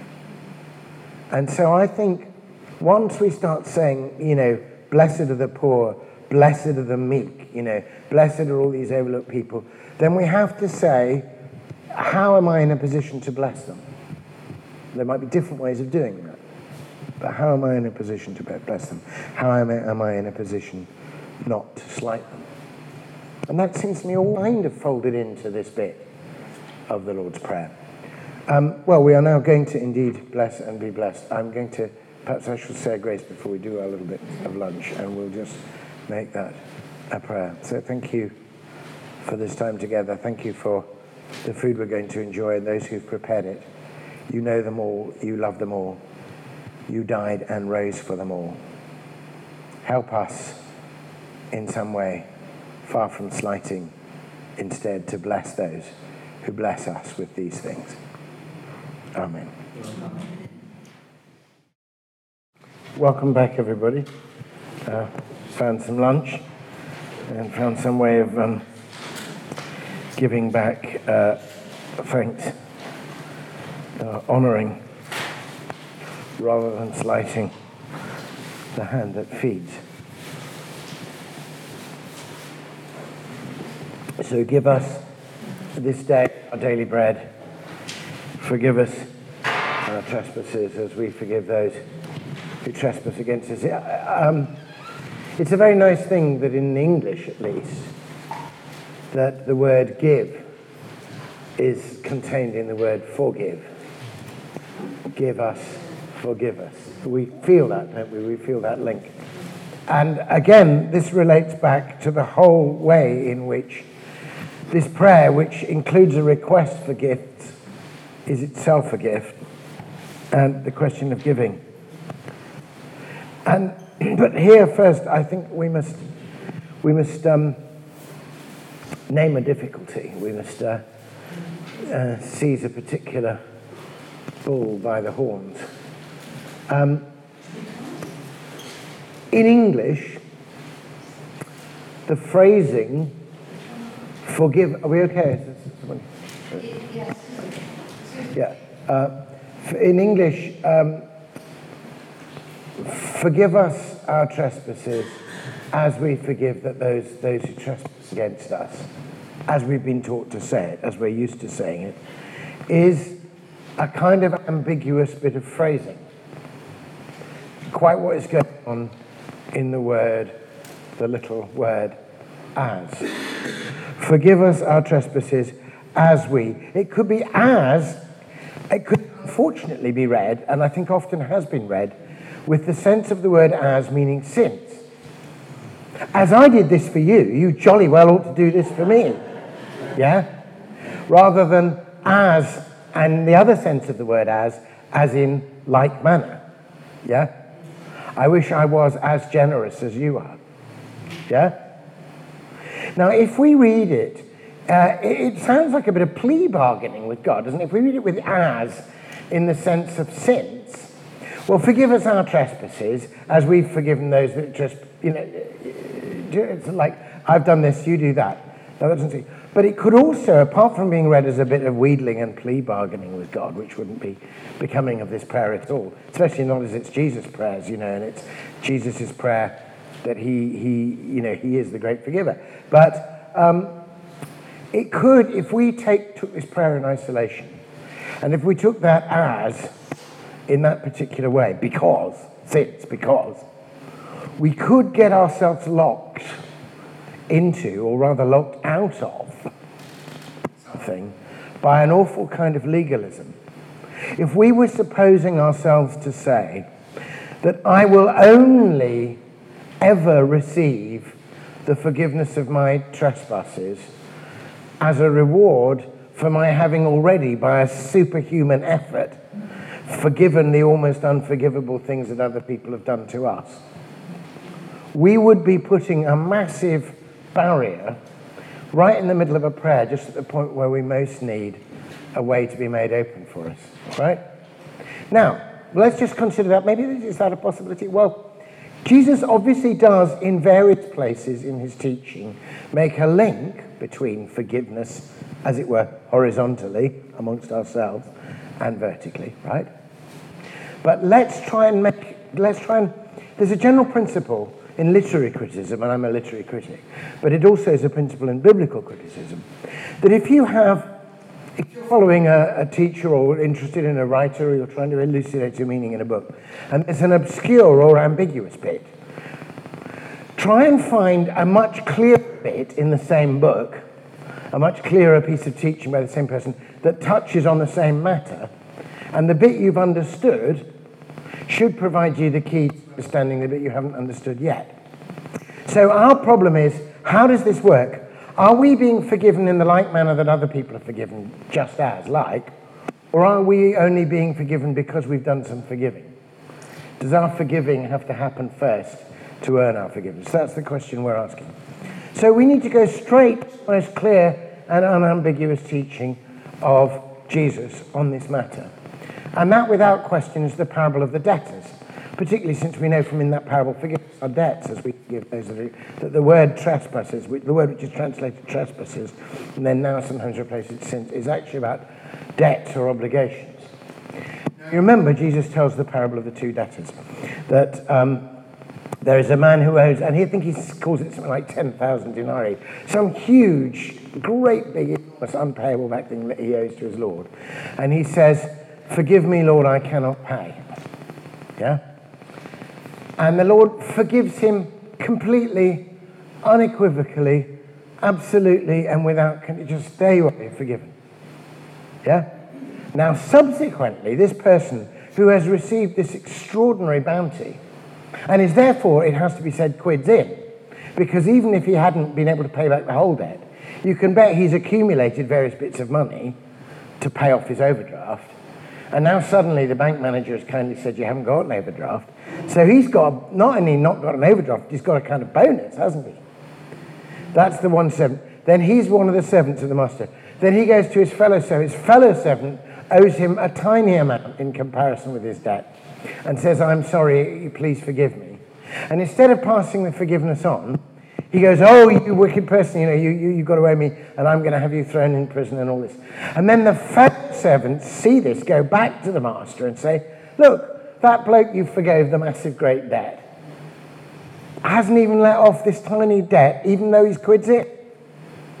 At that point, but only at that point, does the master come back in the teaching of Jesus and say, "You wicked servant, I forgave you one thing, couldn't you forgive, And it's one of those wonderful parables about the generosity of God. It's like the people complaining who worked from the first hour about the people who are let in at the 11th hour.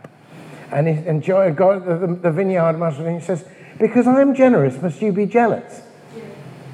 I've given even unto these last as I gave unto the first." So both of those parables are entirely posited on the full first prior generosity of God. Then there's a question of how we respond.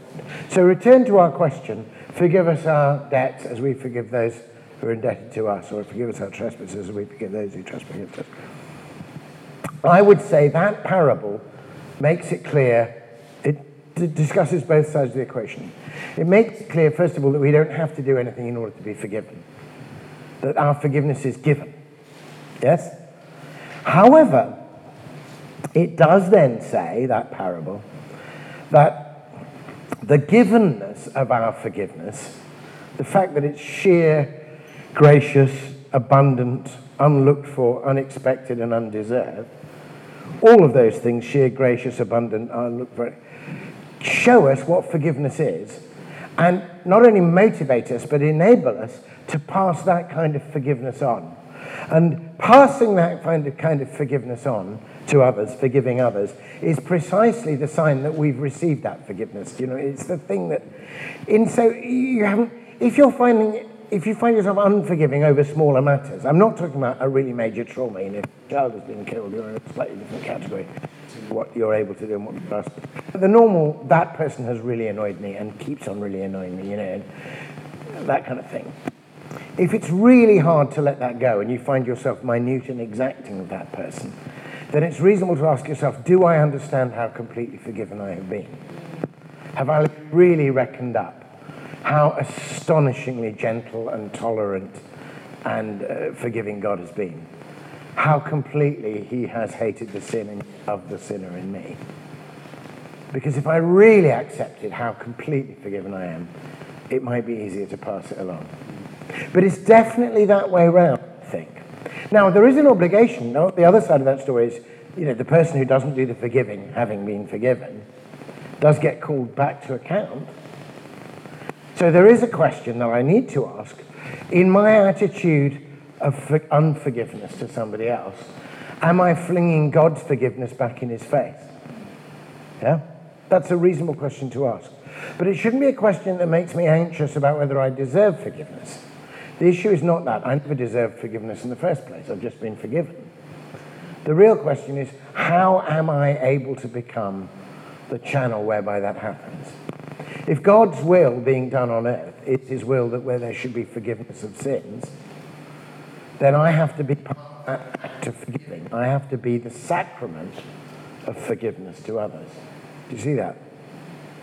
Now, I don't think that means that I have to sit light to the awfulness of what was done, in the sense, I think the English phrase, which is not biblical and is actually very unhelpful, forgive and forget, is not helpful because it suggests that it's a way of saying, and we tend to do this when somebody's really annoyed us and we want to forgive them. Instead of saying, well, that was crap, but never mind, you know, we love each other. We say, oh, it was nothing at all. It wasn't an issue. It was something, and it's still annoying us. We have to find a way of naming and dealing with whatever the thing was. Otherwise, it comes back to haunt us. We can say forgiven. There's a brilliant note of C.S. Lewis's somewhere where he says, he's puzzling over that saying about when Peter says to Jesus, you know, if my brother offends me and I forgive him, and then how many times must I forgive him? As many as 7? Says Peter. I think he's being massively generous there. And, you know, Jesus says, no, I tell you, 70 times 7. I'm sure there's some legalist sitting there counting this off. So you've got 5 left. Yeah. You know. But Lewis has a nice thing where he'd obviously got very, very upset by something somebody done, and he found himself, like he'd forgiven it. And then he kept on finding himself waking up and being annoyed by it again, or upset or hurt, you know, thinking, feeling the wound. And he actually found himself saying, and every time he felt like that, he would go through, he'd think about it and say, no, I've forgiven. And he would consciously say, I forgive her, right? Every time the annoyance came back. And then the next night it would come back again. And he found himself saying, golly, if I've forgiven her once, I've forgiven her 100 times. And then he suddenly thought to himself, maybe that's what Jesus is on about. Maybe it's not that the person comes back and actually re-offends 70 times 7, but that just compassion, it may take us 70 times 7 goes of letting go to finally let go. Do you know what I mean? Another bit of the resentment, another little bit of the hurt comes up out of the unconscious and presents itself to the surface of mind and offers us a choice. Are we going to inflame it and rub it and make it worse and get angry again? Or are we going to say, that bit too, I let go of? In which case, there's a kind of therapy going on. We're dealing with the resentment in the only way, the most charitable and lovely way that God can give us, bit by bit. It's too hard to forgive this debt. Well, it's like if somebody did owe you a lot of money and you just to write off 1,000 quid would be quite difficult. But if you had a long time and you wrote off 10 quid a week, it wouldn't feel quite so bad, would it? Do you know what I mean? That's the next. So maybe that's what the 70 times 7 is. So, to revert to the thing about forgive us our sins as we forgive, I'm glad that God makes a link in Christ between our being forgiven and our forgiving others. That's natural. That's part of the whole thing. We went from God in heaven and hallowed to down on earth and his will, where the channels of the forgiveness. But I'm glad it actually is that way round, that we are forgiven first, and because we're forgiven, we forgive. I think if we felt like unforgiven people, and at the same time we're asked, while still being unforgiven people, we're asked to be forgiving people, that would be an impossible ask. And I don't think Jesus makes that ask of us. So that's the first thing I want to say about forgive us our trespasses. I want to say we do it on the basis of having already been forgiven our massive debt. The second thing I want to say is that even knowing that, we still find it hard to do. Even knowing that, how completely forgiven we are, there are things which are very, very hard to forgive. Particularly when the hurt is not just to us, but to people we love. And particularly when one of the effects of the hurt is to have made us so full of anger, that the anger itself is more of a wound than the thing that caused us to be angry. Do you know what I mean? It's not just that you've hurt me and done this thing which feels almost unforgivable to me, but that now you've filled me with an anger I never knew I had and disturbed my tranquility. You know, so it's one thing to have robbed somebody of the goods in their house, but if the result of having had their house, as it were, the integrity of their house assailed by an intruder, they then have to keep seeing the absent thing and then feeling angry and then having to deal with the anger. Do you know, it's like a whole extra job you've been given, and the thief has got off scot-free. And there's a long way from being in that resentful position to being in the glorious position of the poet, was it Li Bao, the Chinese Shan poet, who came home to his little hut and found that, you know, all his stuff had been taken. It was just the round hut and the open window and the kicked up charcoals of the fire. And he looked out and saw the moon. And he wrote one of his most famous poems. He picked up a piece of charcoal and wrote this little haiku, and it said, "The moon in my window, the thief left it behind." It would be great to get to that point. But if we haven't, we find it difficult. So now, let me return to that sovereign and saving truth, which is that this is the Lord's Prayer. It's our prayer, but we don't have to pray it alone. We pray it in him because we belong to the Lord. We pray it as children of God because we are children of God in the Son. So he can make up for me completely and fully whatever is lacking in my forgiveness of others. Absolutely he can. I can intend it. I can intend forgiveness to somebody in an ill-mannered way through gritted teeth. But as long as I still intend it in spite of my feelings and pray it inside this prayer, which is Jesus' prayer, Jesus praying in me, then it will be done. Do you see that? And that's really an astonishing thing. And I find this, we can all experience that in a different way. One of the unexpected consequences for me of being ordained and becoming a priest, which is a thing I resisted for quite a long time, but after it happened, I found myself giving absolution. I found myself hearing confession and giving absolution entirely in the name of Christ, and wearing my stole and as Christ's hands to touch and ears to hear and voice to speak the word of forgiveness. But obviously there's a bit of me that's still me while I'm being this thing. And I found an astonishing experience. I would hear in confession things which I would personally find it very hard at a personal level to speak forgiveness. And yet I felt I was able in complete clarity and power and peace to lay hands on a person and in the name of Christ pronounce an absolution. And I almost felt cleansed and burnished by the passage of that forgiveness flowing through me in purely role as priest. I suddenly would come away and find myself both convicted of sin and open to the forgiveness of God in a completely new way, simply for having been the channel through which such astonishing forgiveness could pass, and seeing the effect on people's lives of the peace such a moment of forgiveness brought them. And so I've become really persuaded by practical experience of the radical reality and power of the forgiveness that God offers us in Christ Jesus. So now when I pray, forgive us our trespasses as we forgive others, I really don't beat myself up about how far I have managed to sort of twist my own arm and screw myself up into a grimace of niceness on the I just let Jesus do it. Really, some of that is in this poem. Let's read the poem and just think a little bit about this. Forgive us as we forgive.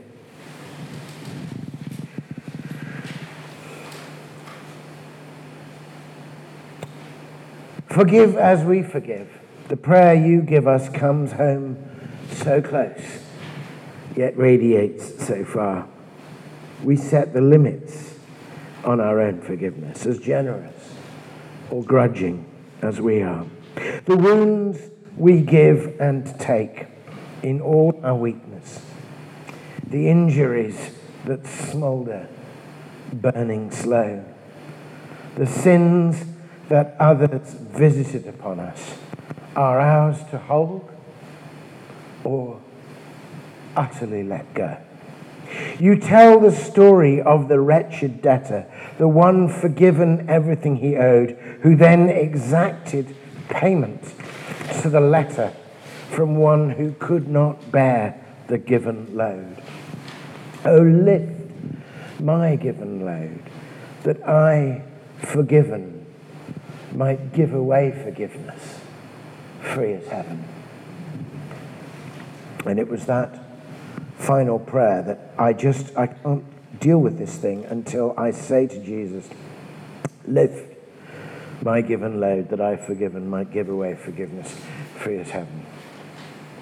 The one who was in the story, in the parable of the debtors, who, in both cases, both the big debt and the small debt, the debtor frankly admits that they can't pay it. And that's why they ask for forgiveness. And that's the basis on which one asks forgiveness. You actually say, I can't do this. It's another thing I discovered, both from making confession myself and being a confessor, is that confession is confession, it's not excuses.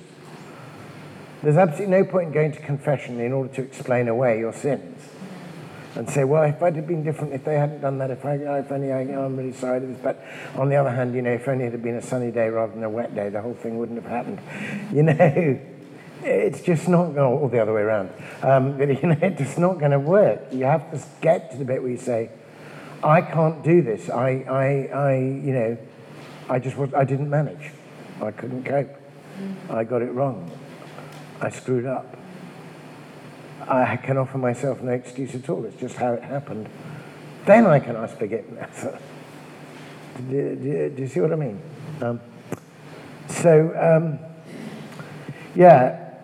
The other thing that took me by surprise when I was writing that poem was the phrase, comes home so close, yet radiates so far. In one way, you could say, forgive us our trespasses as we forgive those who trespass against us, is almost the most intimate line of the whole prayer. It's one of those moments when we say it all together in church that we're quite glad that other people can't read our minds.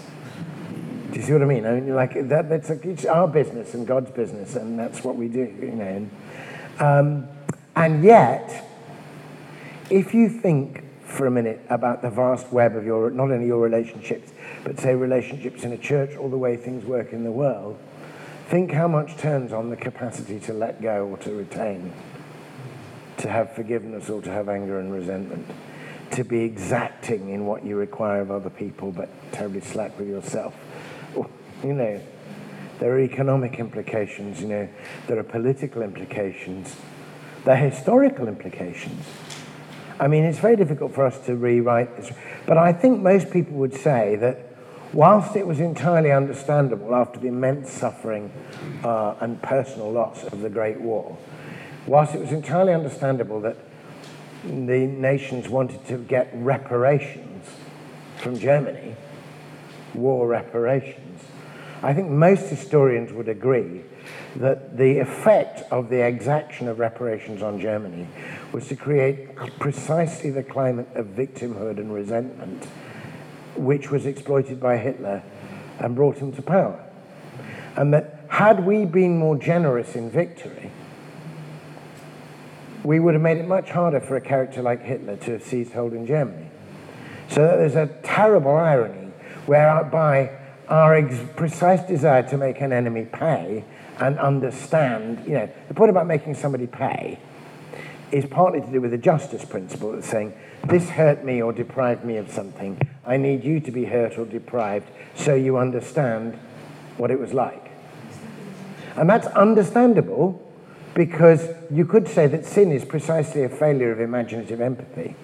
If you say, do unto others as you would have them do unto you, So it's all of that is understandable, but God in Christ cuts across that and says, don't do that. Don't go there. Don't do it.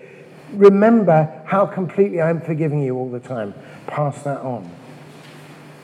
And if we had had the power to do that historically as a nation, leading the West, things might have been different. Yeah? I was just going to say, a rabbi said that after 2001. He said, we wish America and the Allies had stopped 40 days and just reflected, because we wouldn't have now the contagion that's gone on in the Middle East. Exactly so. And in fact, we did a bit better with the Marshall Plan and everything after the Second World War. And I mean, there's an absolutely brilliant thing in Coventry Cathedral, which is what made Coventry Cathedral what it was. When Coventry Cathedral, the old cathedral, was burnt, I mean, it was just bombed to pieces in the war. And the Dean of Coventry was brought out, in the middle of the night or the early hours. So the roof was gone, the whole place was open and in flames, massive bombing raid on Coventry. And he came along, the then Dean, and he saw that two of the charred timbers from what had been the sanctuary of the cathedral had fallen in such a way that they formed a cross, which is now, famously the Coventry Cross. So he looked down at this cross and he knelt down in the ruins of what had been the sanctuary of his cathedral. And he said two words, and it's really significant, it was two and not three. He said, Father, forgive. But he didn't say, Father, forgive them, those wicked Germans, because, we were doing, and as a result of that Father, forgive, that inclusiveness of the Father, forgive, what did Coventry do? Massively, fantastically, wonderfully, when it had to rebuild its own cathedral, it twinned with Dresden, which we had completely destroyed and ruined their great cathedral and razed the gown with our carpet bombing. And those two cathedrals of Dresden and Coventry were rebuilt with mutual aid. And Coventry, therefore, is one of the few cathedrals of England that's really found its vocation and understands what it's there for, that it is a centre for reconciliation, and it's assisted reconciliation in Ireland and in all kinds of places, and it's got a ministry of reconciliation, that cathedral, because, and you can go into the ruins, you see the beautiful new cathedral, but you go into the ruins of the old one, and you can just, inscribed on the altar there where it was, are the words, Father, forgive. And that just was a moment of inspiration that made him just use the two words and kind of include all of us. So when I was carrying on in my sequence in Parable and Paradox on the sayings of Jesus, when I came to those words, Father, forgive, in Luke, I've given this at the end. It's not part of the actual sequence on the Lord's Prayer, but I felt I wanted to give it. So if you look in the handout, it's the last poem. Jesus said, Father, forgive them, for they know not what they do. Obviously, Jesus is the one person who can say, Father, forgive them. The rest of us just have to say, Father, forgive, and include ourselves. But it's astonishing that he's saying this. They're driving the nails into his hands. And I think this is the absolute core of the grace and mercy of God, that it's such good news that we should be forgiven no matter what, that we can scarcely believe it. And we're constantly revising it, saying, oh no, we'll only be forgiven if we've already done the forgiven. Or we'll only be forgiven if we've said the right words to God and said special prayers saying, I take you as my Lord. We're always creating these things that we're supposed to have to do, aren't we? in order to do it. I don't see Jesus, handing the Roman soldiers a little Christian pamphlet while they're nailing him on and saying, like, have you really given your heart to the Lord? Have you done now finally? He doesn't do that, does he? He doesn't say, look, do the Alpha course, then we'll talk. He just says, Father, forgive. I'm not saying you shouldn't do all those things, but the forgiveness starts everything. And so I think that because God could foresee that we were going to make conditions on a forgiveness of his that was unconditional. And we were going to set up things, and we were going to say, only if you've attained this. And we were going to raise it up on a mountaintop and have to have special rituals to get to it. He chose to make the instrument of forgiveness, the point and source of it, the moment at which human beings are doing the worst and most unspeakable thing that they could do to another human being, let alone to God himself. And then he's going to say, this is where it starts, here, on this rubbish tip called Golgotha, on the dumping ground. And if I can forgive you there, then I can forgive you anywhere. There's no place so low that you can sink that I can't find you and forgive you. And that seems to me why the cross, rather than the mountaintop experience, is actually the place from which forgiveness flows into the world. So I tried to put something of this into this poem. That's why I've sort of bunged it on at the end here. Father, forgive. And so forgiveness flows from the very wound our hatred makes, flows through the taunts, the curses and the blows, flows through our wasted world, a healing spring, welling and cleansing, washing all the marks away, the scores and scars of every wrong. Forgiveness flows to where we need it most, right in the pit and smithy of our sin, just where the dreadful nails are driven in, just where our woundedness has done its worst. We know your cry of pain should be a curse, yet turn to you and find we have been blessed. We know not what we do, but heaven knows, for every sin on earth, forgiveness flows. So that's where it flows from. So the person who says, you can say this prayer, forgive us our sins as we forgive those, has the authority to do it. And if he is saying this prayer with you, then you can say as much of it as you can. Just mean as much of it as you can, and entirely ask him and let him mean the rest of it on your behalf.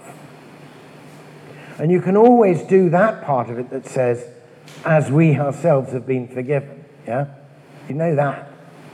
And you can let the rest of it. And of course it is simply true that the more you rest in the knowledge of yourself as a gratuitously forgiven sinner, the easier it is for you to just let it out a little bit more.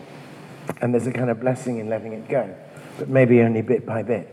So I've talked to you, ranted on for half an hour here. So let's just pause on that for a minute, because this is quite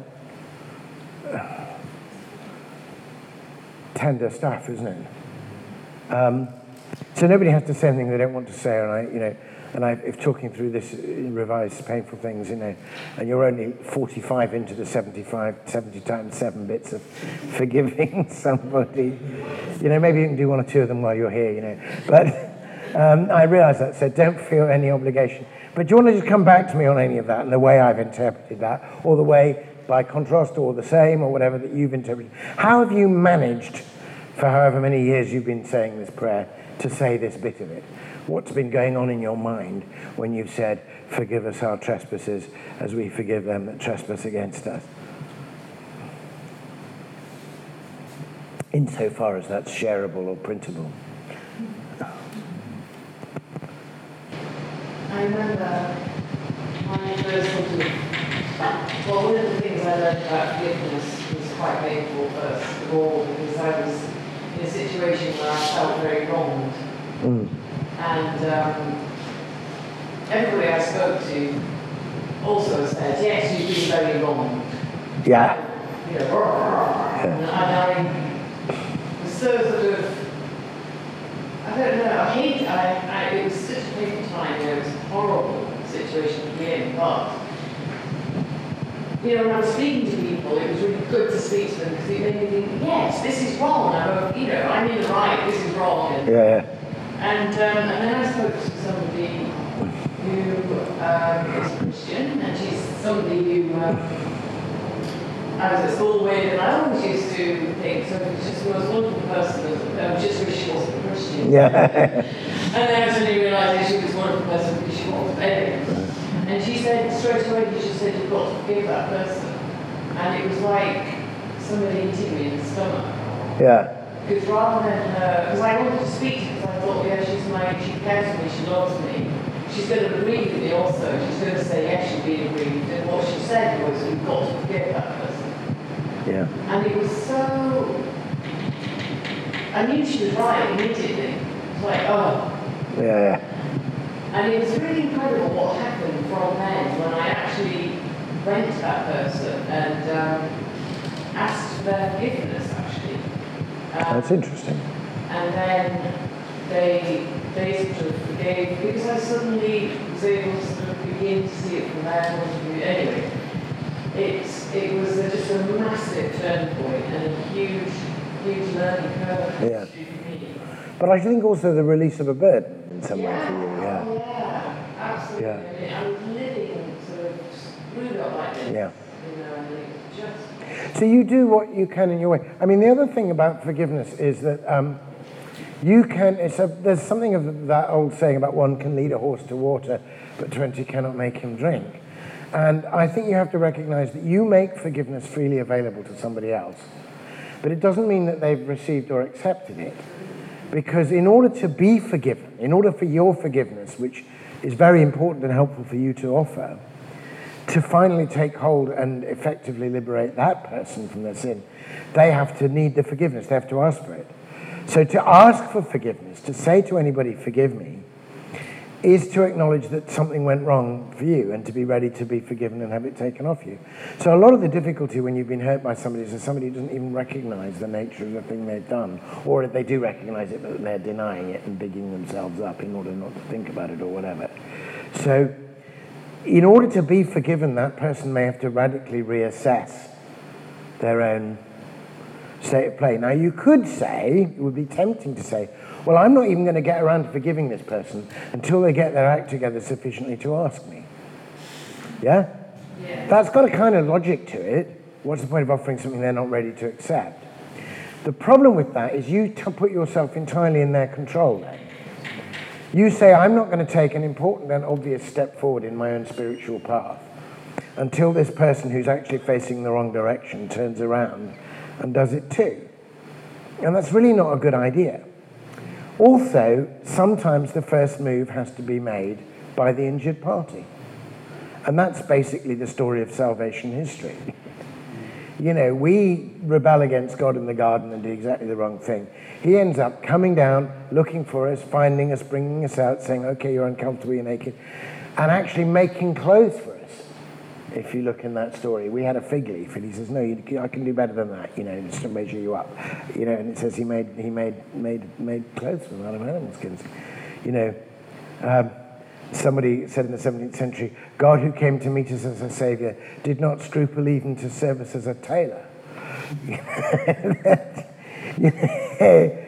He made the first move and enabled stuff for us to happen. And sometimes that's the hardest thing. And you may be really, genuinely, maybe the best version of loving your enemies ever is to make the first move. And the very fact that you're willing to make the first move may be the thing that prompts them to realize that they need to make their move. May turn them around. But even if it doesn't, you've done what you can, and you can leave them and the forgiveness you've offered them in God's hands. But all I'm wanting to say is I'm not going to get anywhere if I think that God won't forgive me until I've forgiven them. The only way I'm going to get there is by feeling and knowing myself to be more and more a forgiven person. That's the way around Jesus tells the story. That the person who'd been forgiven the debt didn't forgive. But the implication of the way Jesus tells the story, the master says, I forgave you all that big debt. Why didn't you forgive the others? So presumably, that's because the master knows that being forgiven is what enables us to forgive. So even as you say, I'm sorry, God, I just cannot forgive them. Forgive me for not doing that. That's a perfectly reasonable thing to say to God, because it's on your heart, right? There's no point in telling God anything that's not true there, because he can see it in your heart anyway. So you might as well say what's the case. God, I cannot forgive that odious bastard. So please forgive me for not doing that. But as soon as I say, please forgive me for not doing that, I'm acknowledging that I should. I'm completely receiving the forgiveness. Thank you for forgiving me for being such an unforgiving person. It's really good to be filled with your forgiveness. Doesn't that somehow start to soften the stone? Doesn't that, the quality of mercy is not strained, it droppeth as the gentle dew from heaven. We could do with a bit of that in this hard ground. Doesn't the daily receipt of the dew of God's forgiveness, even if it takes months, gradually begin to soften the clay? Be patient. God is very patient. He's patient with you.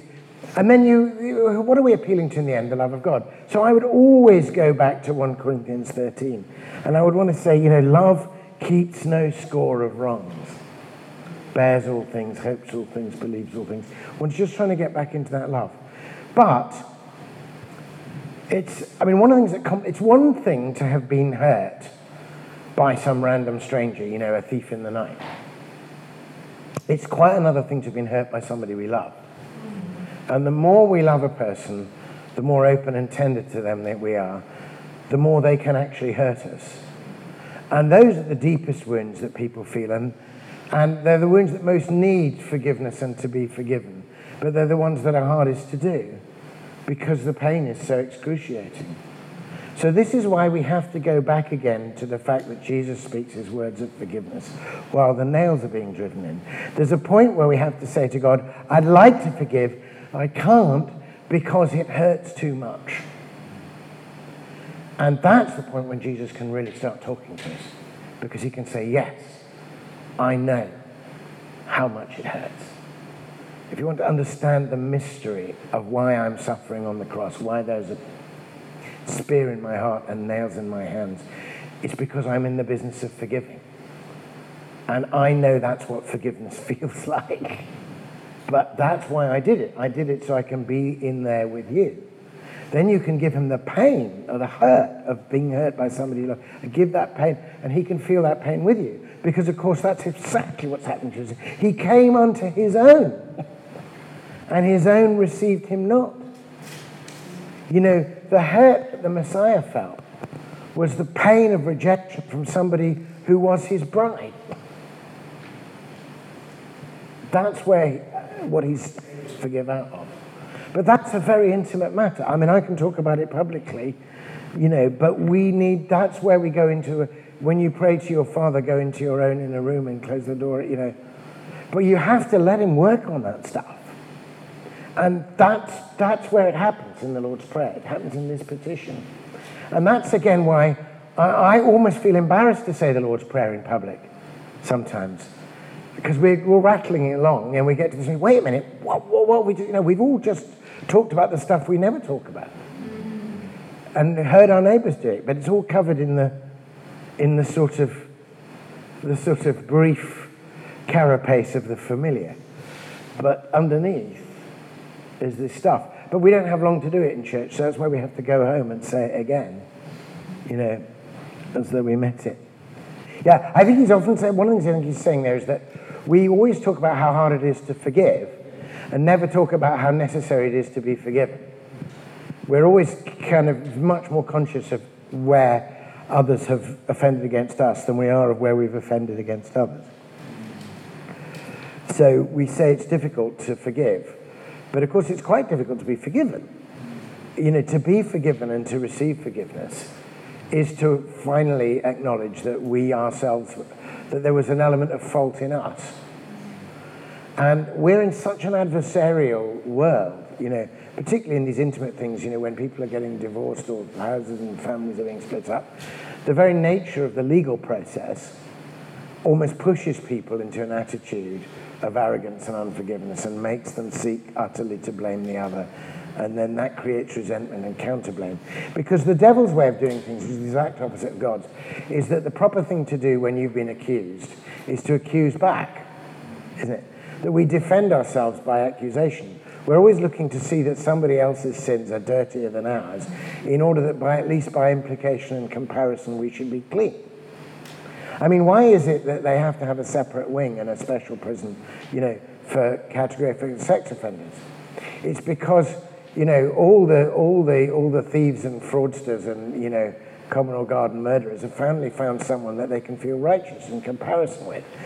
And they'll attack them, in order to have an imputed righteousness. I'm better than that. Well, we do the same, just in another level, another scale. We just try and find somebody well. And of course, it's a stupid way of trying to regulate our moral self-worth, because the world will never be lacking in somebody that's worse than you. So you can crow as much as you like. But equally, the world will never be lacking in somebody that's better than you. So then you can start beating yourself up. And either way is madness. Until you accept that, we've all sinned and all fallen short of the glory of God, and you just say, I'm okay because God in Jesus Christ has said yes to me. And I'm his beloved child.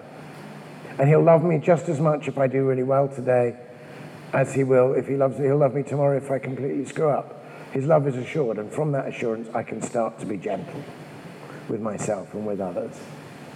But as long as I have to go around finding somebody unforgiven in order to feel morally righteous over against them, I'm on a hiding to nothing. But it's very tempting. It's very tempting to work with this kind of imputed or comparative, this kind of comparative righteousness. Well, I may be a bit of a, whatever it is I think I am, but I'm not as bad as that. Fill in the blanks. One of the fundamental biblical ideas, it's right there in the whole doctrine of atonement, is the idea of one person somehow being able to embody or represent a whole people. God in the end, in Christ, Jesus embodies the whole of humanity, and brings it to God. And as in Adam all die, even so in Christ shall be made alive. And, in a weird way, the mockery or the cynical political aphorism that it is expedient that one man should die for the people turns out in God's providence to be a beautiful miracle. And it particularly if you yourself have been clothed with the mantle of representativeness by another person, that actually empowers you to speak. I can remember when not long after I was ordained, when I was a chaplain in Anglia Ruskin, and I always wore the collar, and it was a sign of what I was and availability. And I noticed somebody waiting in the lobby outside, and I could see they wanted to come up to my room, but they waited a long time, pacing up and down. Eventually, this person knocked on my door and came in, and there was a guy from Liverpool, and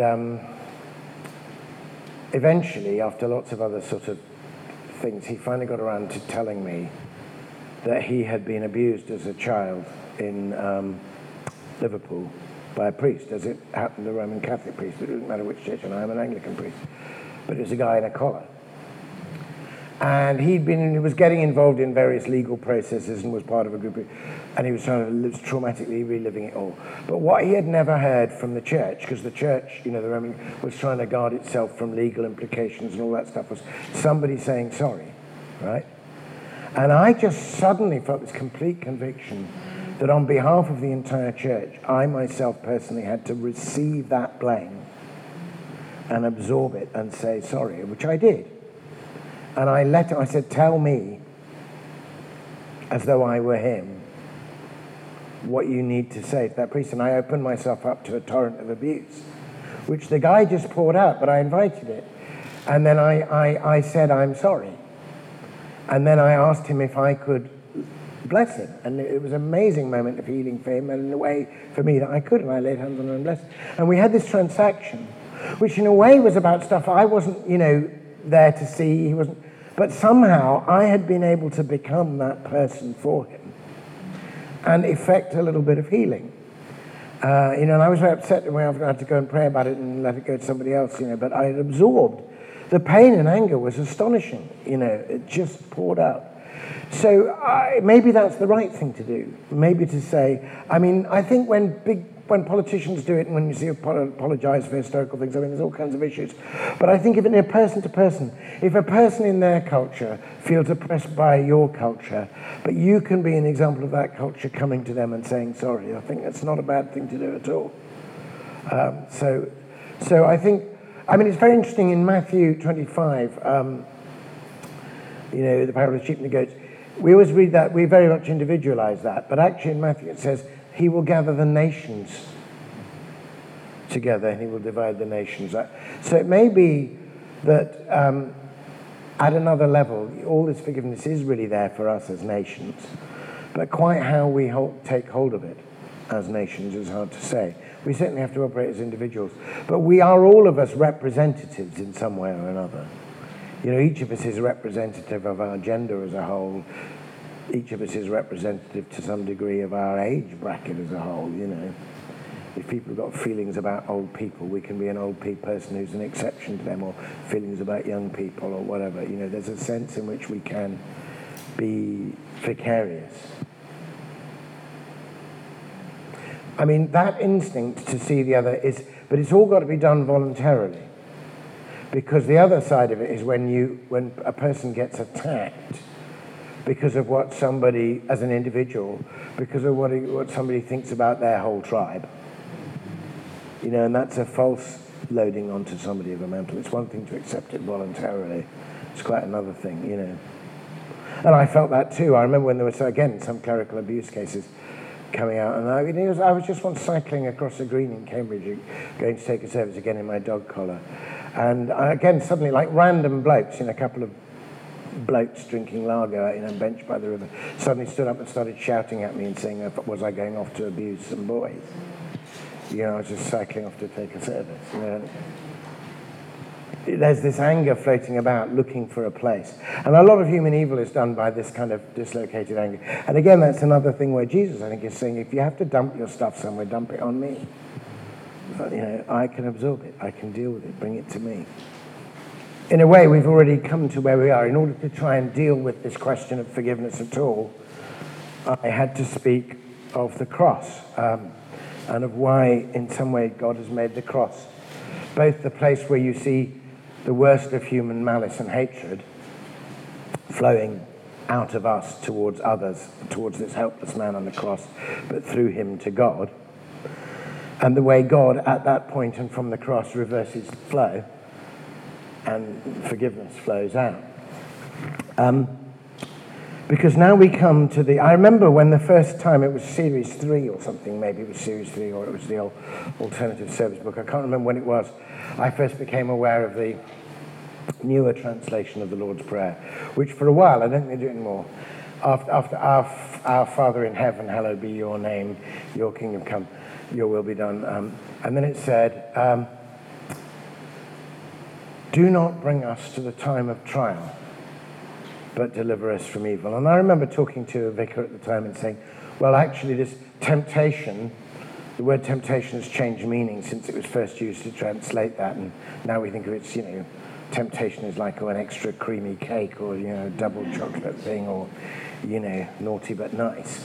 But temptation meant trial. It meant being brought to a point where you are put under intolerable pressure, or you're pushed to an extreme, or you're tried for something. That the real meaning of do not lead us into temptation was do not bring us to the time of trial, but deliver us from evil. I.e., but there's something about the time of trial suddenly resonated in me. And I thought, a thing which should have been obvious, even if I'd been just using do not lead us into temptation, but deliver us from evil. But the fact that it was the time of trial, that phrase, suddenly brought home to me a shocking fact, which I'd never heard anybody preach on this. I'd never heard a vicar or a Sunday school teacher even comment or explain on this. If this is the Lord's Prayer, and if Jesus is the beloved Son, if Jesus is and he surely will have his prayers answered, how is it that this prayer is shockingly not answered? If he says, do not bring us to the time of trial, but deliver us from evil, more or less, a few pages over on the gospel, what happens? He is brought to the time of trial, and he is delivered over into the hands of wicked men, and he's mocked and scourged and vilified, and eventually crucified, having been tried. How can he pray so long and teach us to pray, do not bring us to the time of trial, and so signally not be taken away, but rather go into the time of trial? And of course, just in asking that question, which I'm asking in the sonnet, I was brought into that thing, yes, but he is not only prayer, but the answer to prayer. He is not only the prayer in his humanity, but in his Godhead, he is the one who hears the prayer and answers it. So I kind of wrestle with that in this next poem. And maybe it's better at this point to read the poem, which ends with a series of questions, and then open it out rather than... So, lead us not into temptation, but deliver us from evil. Oh, do not bring us to the time of trial. Deliver us from evil. How is it that your own petitions fail as evil slams its hammer to the anvil? For you were brought to trial and not delivered. You let the prince of darkness do his worst. The sun shrank from that sight. The whole world shivered. The fount of blessing let himself be cursed. How is it? Is it that your dereliction makes possible the answer to my prayer? Am I delivered by your bitter passion as you face every evil for me there? Unanswered answerer, forsaken friend, bring me to my beginning through your end. If we're right that in some sense it was for us, like the old hymn, I love There Is a Green Hill Far Away, we may not know, we cannot tell what pains he had to bear, but we believe it was for us he hung and suffered there. If in some sense he's standing in there for us, going through something on our behalf that we couldn't go through ourselves, but also to be with us, whatever it is we do, then there's an astonishing thing going on in his giving this prayer to the disciples. Did he know from the beginning, when he said to them to pray, when he encouraged them and us to pray, do not bring us to the time of trial, but deliver us from evil, that prayer could only be answered if he himself went to the time of trial on our behalf? And that he knew he would do that. He knew that he would give us a prayer that was his prayer, but that part of it would be answered for us by his not asking that for himself. Nevertheless, I pray this cup will pass from me. That's what the prayer is. Nevertheless, not my will, but thy will be done. He quotes his own prayer at the moment that he himself goes in to the time of trial. If that's true, then it must make this moment an astonishing, almost a moment of trembling, when I keep praying that now and ask for an answer where I know the answer is that yes, I have been delivered from the time of trial. I've been delivered from evil because somebody stood in the breach for me. I'm like, I don't know, I think they did to become Maximilian Kolbe when he went into the death. The person he rescued lived for a long time, didn't they? And they I don't know the name of the person that he stood in for, but they know what it is. And Barabbas knew, but ultimately we know somebody came in for me. So again, that's where a translation helped me. Lead us not into temptation, might just sound like, help me to avoid the occasion of sin. But I think there's something rather more profound than that going on in this. And that's why I put it in a sense in question form. It's, am I delivered by your bitter passion? Yes, I think I am. But I'm still astonished, and can it be that I should gain an interest in myself. Died he for me? Who caused his pain? For me? Who him, did that amazing love. I mean, that sense of astonishment, you get that in that great hymn. We have to keep coming back to that. It's not, the difficulty is it can be turned into pious cliches, but it is really an astonishing mystery and a cause of trembling and amazement.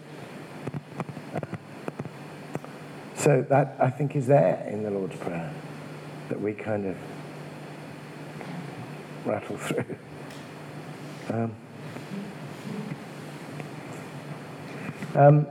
So we're touching on the atonement, that thing whereby through the cross and resurrection of Jesus we're delivered and saved and brought close to God, is a mystery. And I think the church has got itself very much tied up in knots in trying to, as it were, prioritize or reify one of the many models of how that mystery works over against all the others. There's a great book on the atonement called Christus Victor, which points out that there's probably about 5 different models or metaphors in the New Testament about what's going on there. There's one of ransom, that we're like ransomed captives and somebody has to pay a ransom. There's one of, penal substitution, like there was a punishment that should have fallen on us and it fell on him. But there's lots of others. There's kind of rescue, there's example, there's solidarity, there's transfer from one kingdom to another. There's a bunch of them out there. Just like scientists, come up with different models of the same thing. The phenomenon of the same. For one, it looks, look at it like this, it's a bit like waves. Look at it like this, it's a bit like particles. The mystery of light. So actually about 4 or 5 of those models are all in There Is a Green Hill Far Away. There was no other good enough to pay the price of sin. He only could unlock the gates of heaven and let us in. That's 2 already, It is a mystery. But somewhere in there is something about standing in. Somewhere in there's a sense that he goes in and takes something on my behalf and turns it into good for me in some way.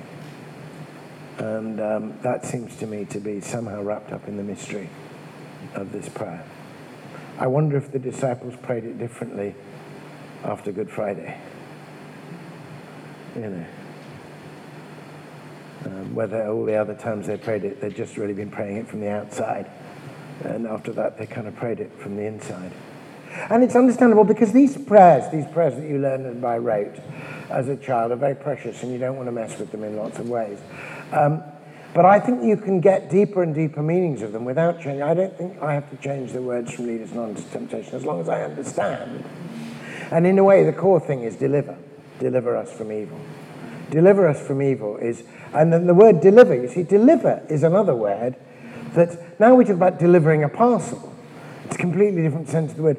So deliver is derived ultimately from when we know how in some changes in languages over the centuries, B's became V's, so, which you can understand in terms of hearing.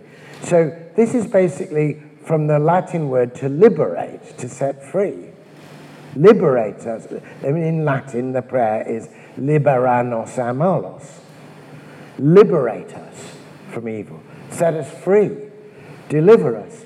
Liberate us. I mean, the word liberation is right. And the idea that's a fantastic understanding of evil, that evil is precisely the thing that constrains you, but that where the Spirit of the Lord is, there is freedom. So there's a whole thing, and also there's the real question of what do we mean by evil? There's a whole other thing to think about that. And, the fact that there do seem to be, as it were, spirits and powers that are just genuinely oppressive, and habits of mind and casts of attitude in people and institutions from which they need to be liberated. And that power, Jesus casting out demons, Jesus saying, be free. Jesus is saying to people who are bound and restricted, stand up and walk, and the person who's self-harming, that the demons are taking. That sense of needing to set people free, and the thing they're being set free from is evil, is really quite an important thing. And the idea is that Jesus has the power to do that. I once went to a talk on the Lord's Prayer by a priest who was involved in deliverance ministries, it's called, as I was at one point. I was briefly a bishop's advisor on deliverance ministry.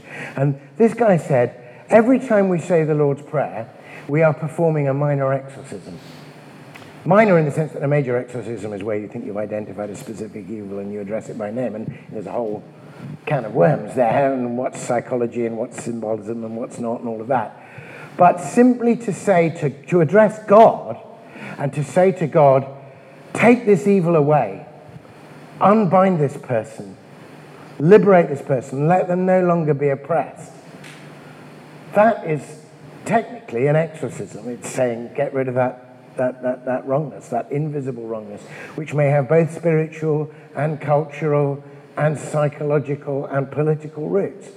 But none of those things is a physically embodied thing, are they? They become embodied, but they're part of the way we think and the, ideas at work. So, there are evils which do bind people, evils of prejudice, evils of a vengeful spirit, whatever it might be.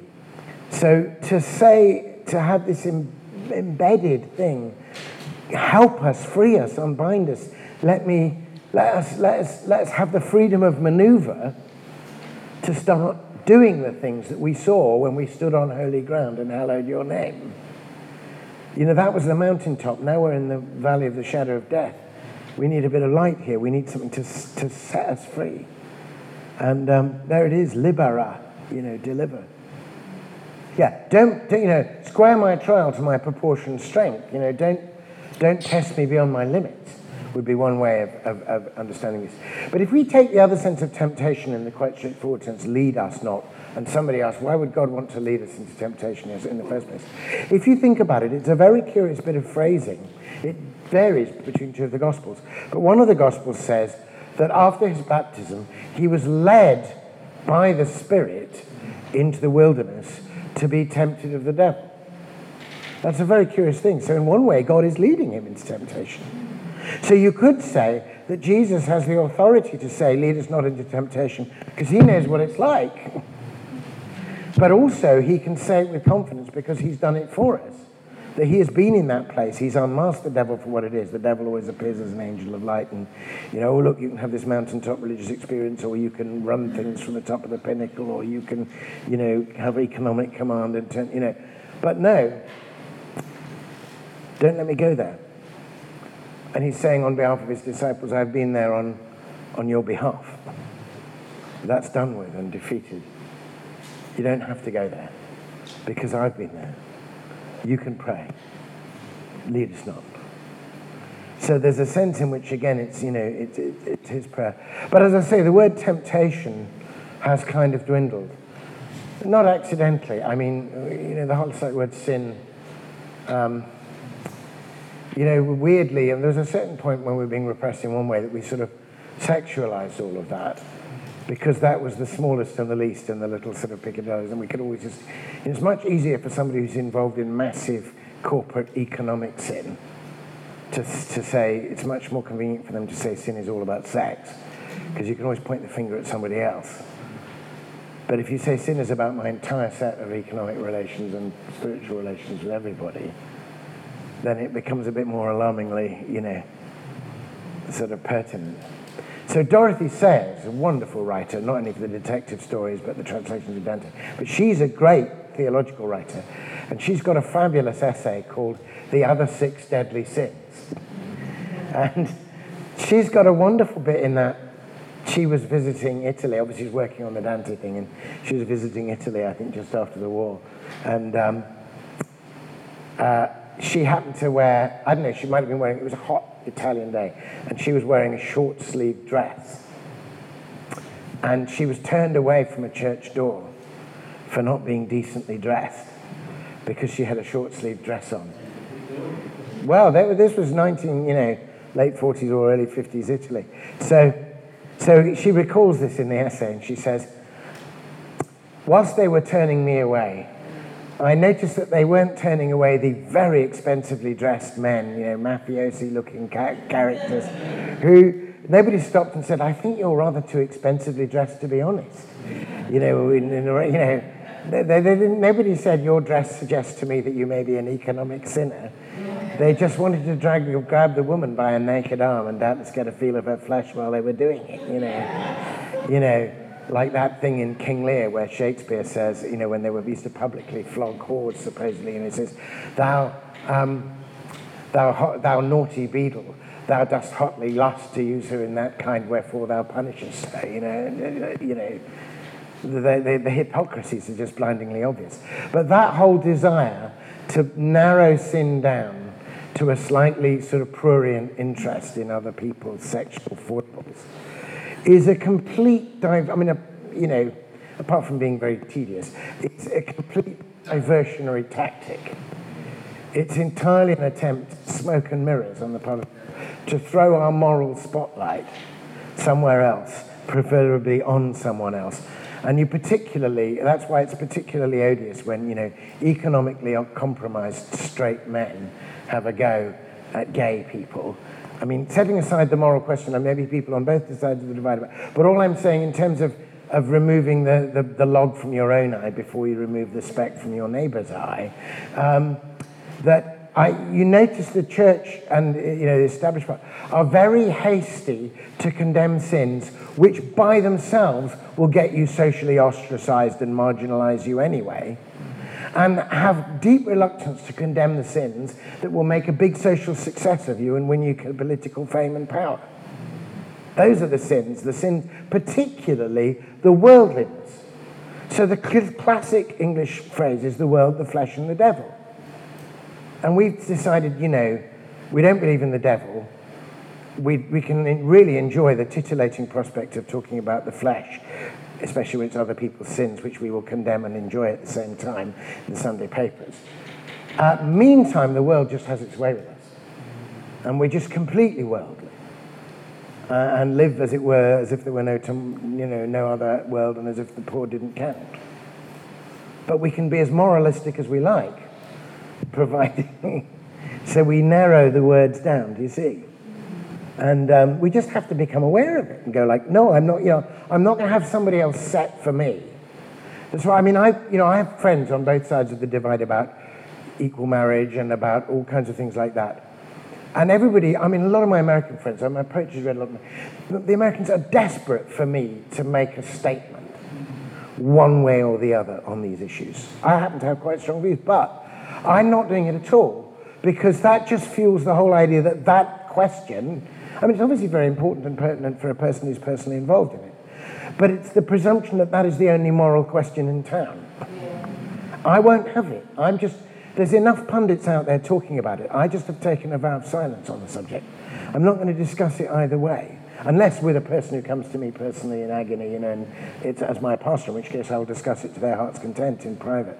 But I will not make any public pronouncements on any issue of sexual morality whatsoever, simply because I want to say there is another kind of, do you know what I mean? There are plenty of other people who do that for me. I'm not saying it's a taboo subject, but I'm just saying, let's talk about how we live together economically.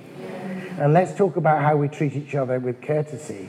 And let's talk about how we demonize or don't demonize each other. And let's talk about what it means to love each other before we get on to all that other stuff.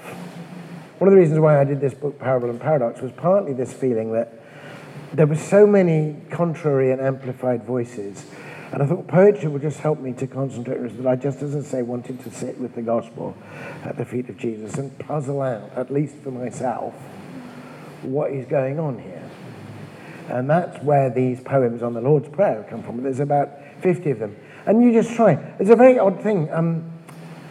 To culture, I just had an amazing sort of piece of news, which was that I had a letter about a couple of months ago from a Chinese Christian poet to say that he was translating all 50 of these sonnets into Chinese, together with the biblical sayings on something. And I love Chinese poetry, so I'm really interested in, I don't have any Chinese, but I read a lot of Chinese poetry in translation. So the idea that these poems would then be translated into Chinese, and I thought, well, maybe this is just a fantasy. I get letters from fantasies every so often, But then I got a letter from my publisher saying a publisher based in both Chengdu and Hong Kong had contacted them for the copyright. And since I've met, Skyped with this person, and it's going to be out, by the end of the year. And I don't even know how one's going to begin the cultural transmission of all of that. But I have confidence in the scriptures. I have confidence that, if a person in China reads the words of Jesus and reflects on them, and reads somebody else reflecting on the words of Jesus, that will create, a reflection in itself. And I think that desire to tune out the other stuff and come back to something direct from Jesus is really helpful. So let me go on to the last of these 7 poems. So, lead us not into temptation, but deliver us from evil. For thine is the kingdom, the power, and the glory, forever and ever. Amen. I always used to like the sort of satisfying sound when we did it at school, and we played this prayer at home as well.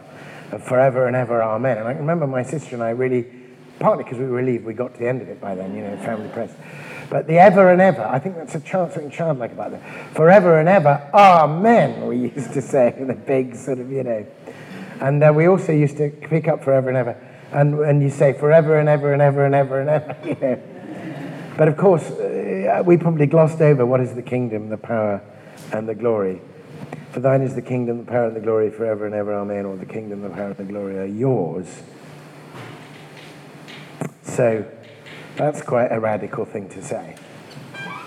And you'll see how I approach it in this poem. Thine is the kingdom, the power, and the glory. The kingdom and the power and the glory, the very things we all want for ourselves. We want to be the hero of the story and leave the others on their dusty shelves. How subtly we seek to keep the kingdom. How brutally we hold on to the power. Our glory always means another's thraldom, but still we strut and fret our little hour. What might it mean to let it go forever? To die to all that desperate desire, to give the glory wholly to another, throw all we hold into that holy fire. A wrenching loss, and then a sudden freedom in given glories and a hidden kingdom. I just wanted to confront the radical nature of what Jesus is telling us and what we're saying. Thine is the kingdom, the power, and the glory. It really is true that the entire way we've been brought up, especially if we're in any sense successful or deemed worthy, is all about kingdom rule. It's all about obtaining power, and it's all about getting glory. And in one way, and I'm castigating, as someone saying, there's the very things we all want for ourselves. But then there's a bit of a secret. Actually, it's bloody hard work. Constantly trying to be bigged up and big yourself up and get annoyed if other people don't big you up and assert your authority and maintain your power. And then the sheer drudgery of having constantly to preen your feathers and maintain your glory. You've no sooner bought the car that is finally going to assert your power and glory than your neighbour goes and buys one which is even better, and you're back on the bottom rung again. Oh, bloody hell, I'm going to work even harder, get another car, and now I've done that, and then do you know what I mean?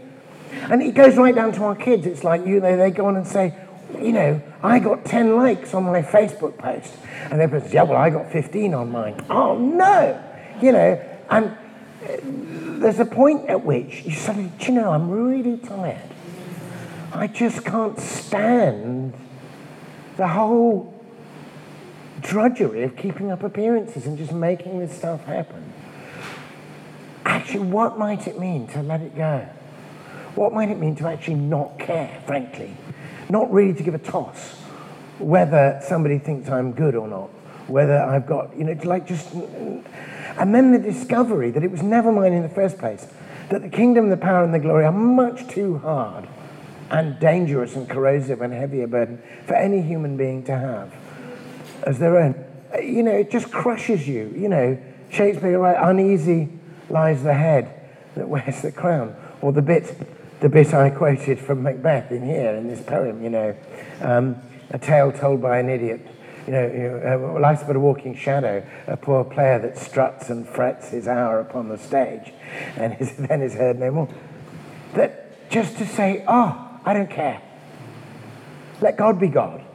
I'm going to have a day off from trying to be God for a change. I'm not going to fix everything. I'm not going to... I love the saying in the Zen saying, sitting quietly, doing nothing. Spring comes and the grass grows by itself. Do you know, thank you, God.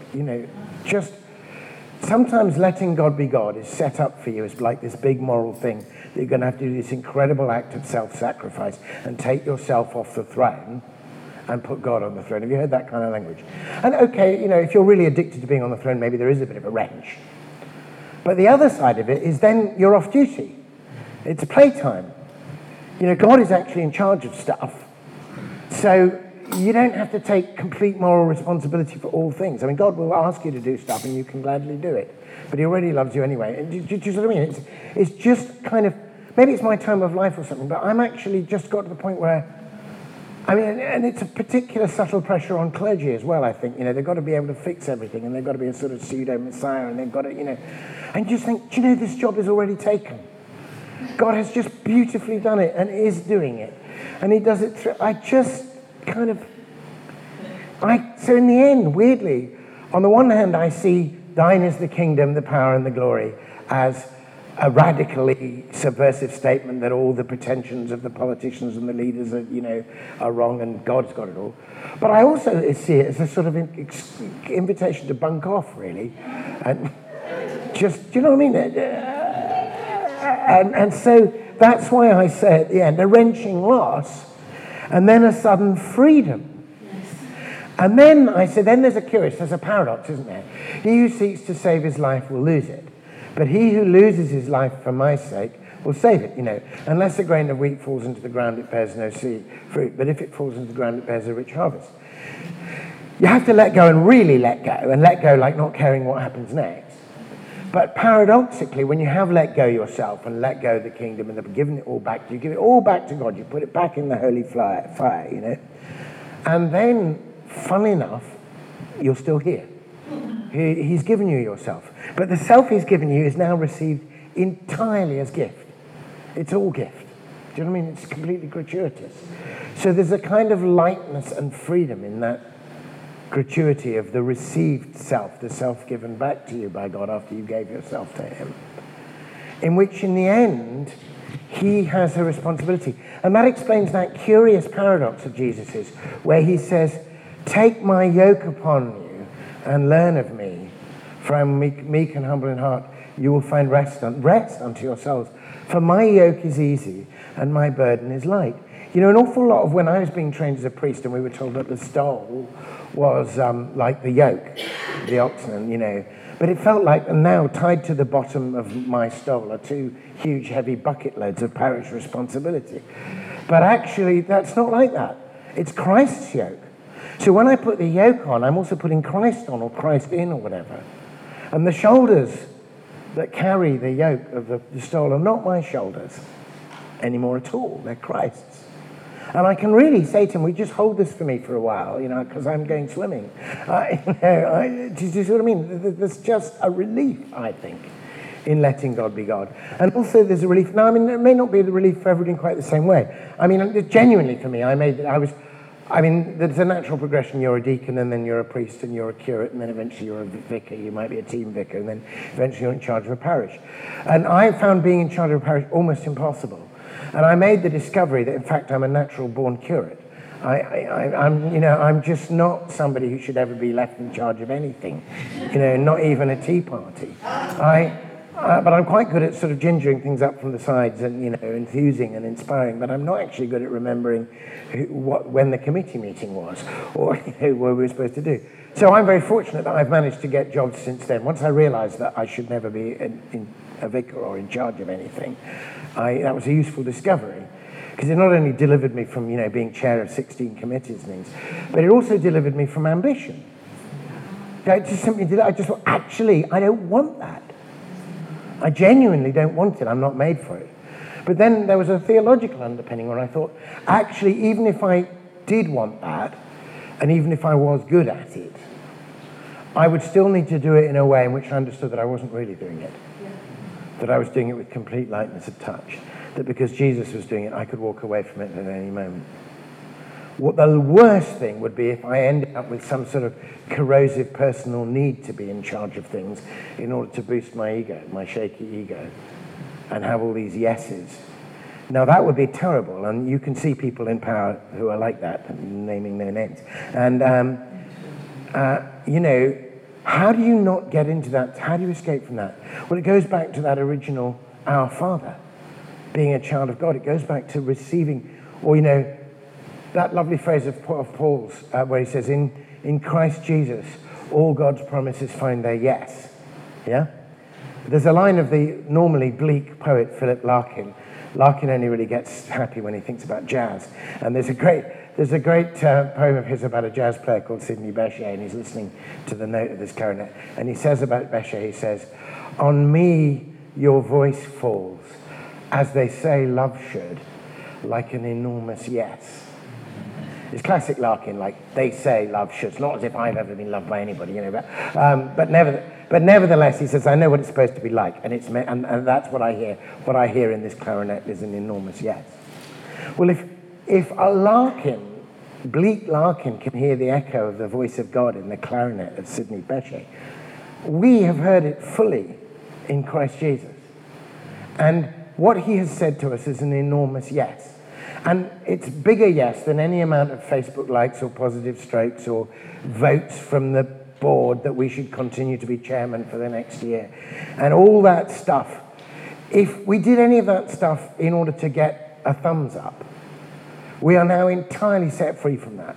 Because we've already just got the biggest thumbs up that we could possibly have, which be hyper. So now, if we want to be the chairman of the board, let's do it for the sake of the board and the thing the board is serving, or just for fun, or, because, it entertains us on a Saturday night to sit and do that stuff. But let's not do it because we need to be important. So I finally want to say that thine is the kingdom, the power, and the glory is actually an invitation to playtime. It's a holiday. It's, oh, thank God, I finally found somebody to take on this onerous job.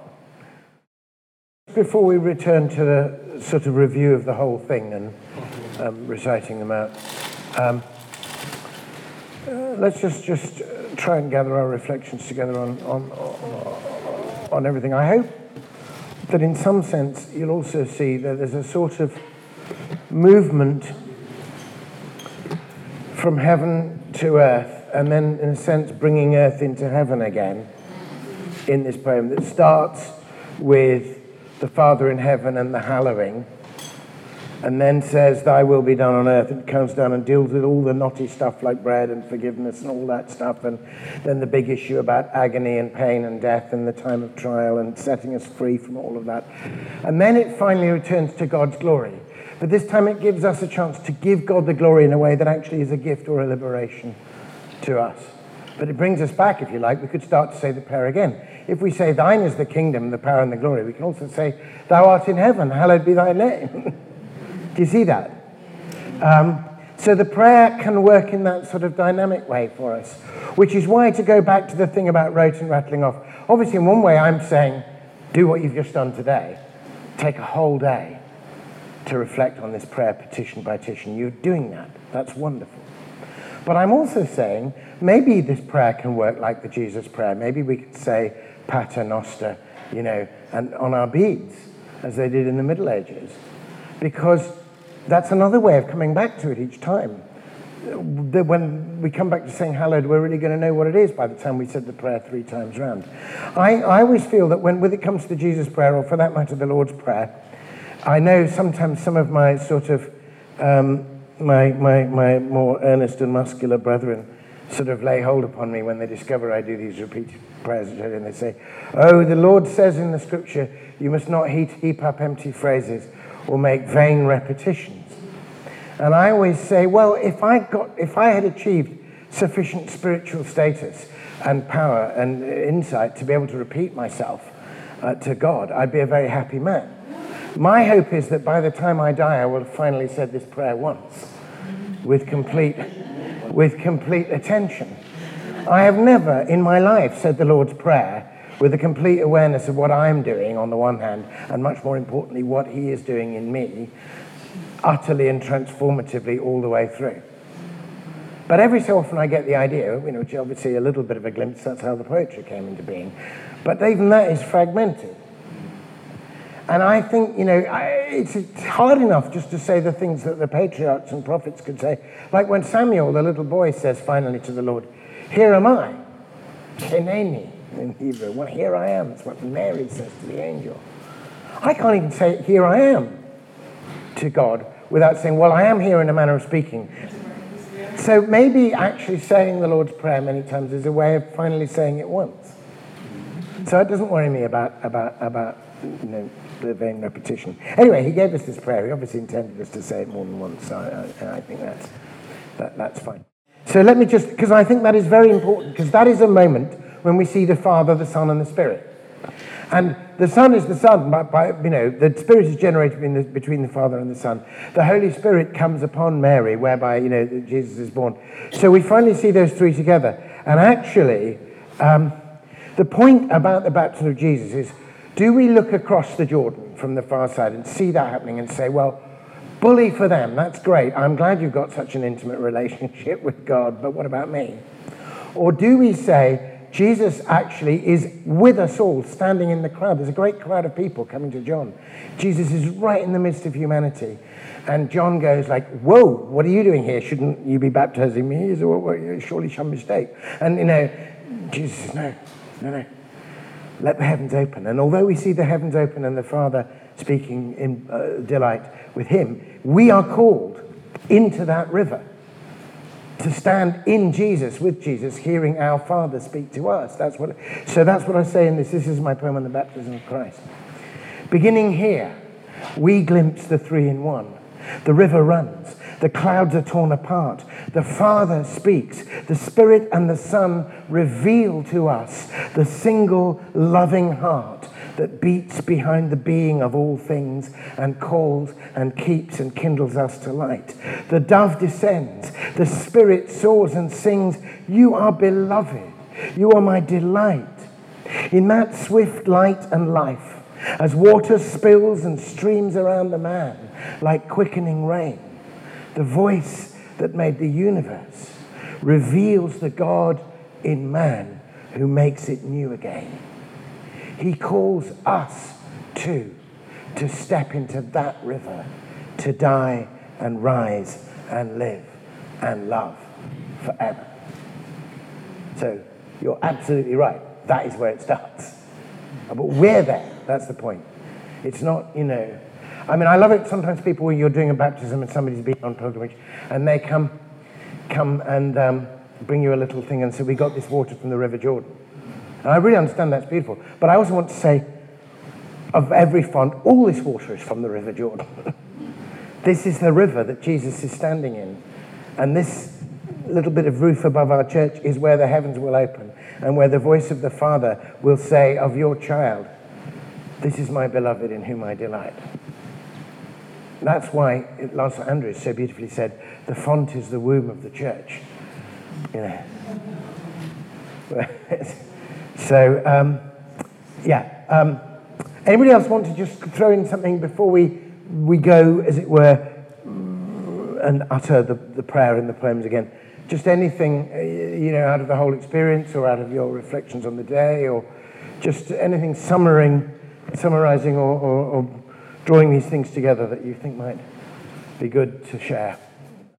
I think the place where that addressed, that corporate sin, that sense of, institutional, is addressed in Scripture particularly, is that bit where, is it in Philippians, where Paul says, "But we have not come to fight flesh and blood, but spiritual wickedness in high places."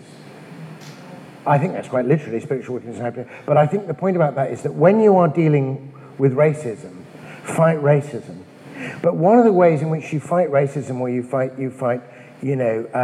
any forms of these endemic evils, is you actually have to find a way of loving the racist out of his racism. You actually have to find that person's weaknesses and fears and begin. Do you know what I mean? You must be absolutely clear that you are resisting the racism, or that you're resisting, for that matter, the corporate greed or the rapacity of the joint stock company. And, you've got to go, no, this is wicked, it is evil, it's got to stop, and it diminishes everybody, it diminishes all of us. But when you're saying to the person who's perpetrating it, it diminishes you, you have to do so from the perspective that there is a potential person in there, set free, liberated, undiminished, ready to do something different. And Jesus, you see Jesus doing that radically all the time. Talk about, endemic or corporate, systematized corporate sin. If there was ever an example of that, it was the oppressive taxation system in the Holy Land, whereby basically there's an occupying Roman force trying to exact stuff out of the people, and they manage to get a sufficient number of collaborators and quislings, and they assess an area for how much it's worth that they need, and they say, you give us that, and then with our authority you can charge double that to your neighbours and keep the difference. That's what the tax collectors were actually doing with an occupying force, right? Matthew was one of them. Zacchaeus was one of them. The reason why Zacchaeus is up the sycamore tree and can't turn or to see Jesus is nobody's going to let that little quisling near the front of the crowd, are they? So when Jesus says, come down out of your tree, he might have thought this because so I can take you up to the top of the hill and that you can get the lynching you deserve. No, he says, come down out of your tree because you're having dinner with me. And in a very act of seeing him as a person you would share table fellowship with, he's completely changed and he gives it back. So that's Jesus absolutely resisting the evil in the system, but absolutely loving the person who is the perpetrator and yet also caught up in it and a victim of it. When are the Church of England going to allow us to have contemplative prayer? Well, I don't think they've actually forbidden it in the sense that, there's not going to be a sudden knock on the door downstairs and it's 3 archdeacons with a heavy squad saying, we hear you've been engaging in Christian meditation. This will have to be put a stop to. But no, I know what you mean. No, obviously, so it's not unallowed in that sense. But I agree with you. Where is the space in liturgy for it? Where is the natural encouragement in the liturgy of the churches for that? Well, the answer is, we had it forbidden in St. Edward's, didn't we? And there is the opportunity, there's much more freedom, I think, than we realise, to create the space in liturgy for these things to happen. And certainly to encourage the groups for these things to happen. But it's a double-edged thing, right? I'd be quite keen for there to be a more official liturgical awareness of the kind of things, that one might want to have found in contemplative or in other forms of spirituality. To be honest, though, I'd be quite wary of it being yet another official church project and 5-year plan. If you really want to spoil something and take the edge off it, get the hierarchy to tell you to do it. To be honest, it quite works. It almost works better as a fringy, subversive thing than it would if it was on the official menu. I'll tell you what I think is a picture of this relationship between that inner heart of prayer and the stuff. I think you can see it in John's account, of the last night with Jesus of Maundy Thursday. You've got, assuming that the beloved disciple, let's just assume for now that the beloved disciple is John. I think it probably is, but anyway.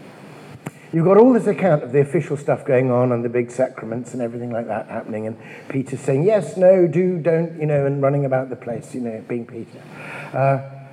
And everybody's got a role, there's a Peter and there's a Judas. Meantime, throughout all of that upfront organizational stuff, where is the beloved disciple? Where is John? He is lying with Jesus. He has his head on Jesus' breast, the disciple whom Jesus loved. Now, what can he hear? Is he avidly following the latest twists and turns about who's in charge and who's going to have the throne on the right and the throne on the left and all that stuff going on between Peter, James, and John? He's not listening to that. What can he hear with his head on the breast of Jesus? He can hear Jesus' heartbeat. That's what the Church of John is. John, the beloved disciple, whatever else is going on, is just coming as close to Jesus as possible and listening to his heartbeat. And my thing in the church is, however much Peter, James, and John are running around making fools of themselves, but also doing the necessary stuff and organizing it, somewhere in the churches there's always John. There's always John just with his head on the breast of Jesus. And you need, whenever you go and move to it, you find John. Find a bit of the church, find the church of John hidden somewhere in the church of Peter and James. you know. Yeah, but so all I'm saying is you can do that, and that's what WCCM is, that's what contemplative prayer groups are, that's what, you know, Julian spirituality is. It's just trying to put your head on the breast of Jesus, and in the midst of all the other, listen to the heartbeat of Jesus. And I'm saying that nobody's going to stop you from doing that. Our Father, which art in heaven, hallowed be thy name. Thy kingdom come. Thy will be done in earth as it is in heaven. Give us this day our daily bread, and forgive us our debts, as we forgive our debtors. And lead us not into temptation, but deliver us from evil. For thine is the kingdom, the power, and the glory, forever. Amen.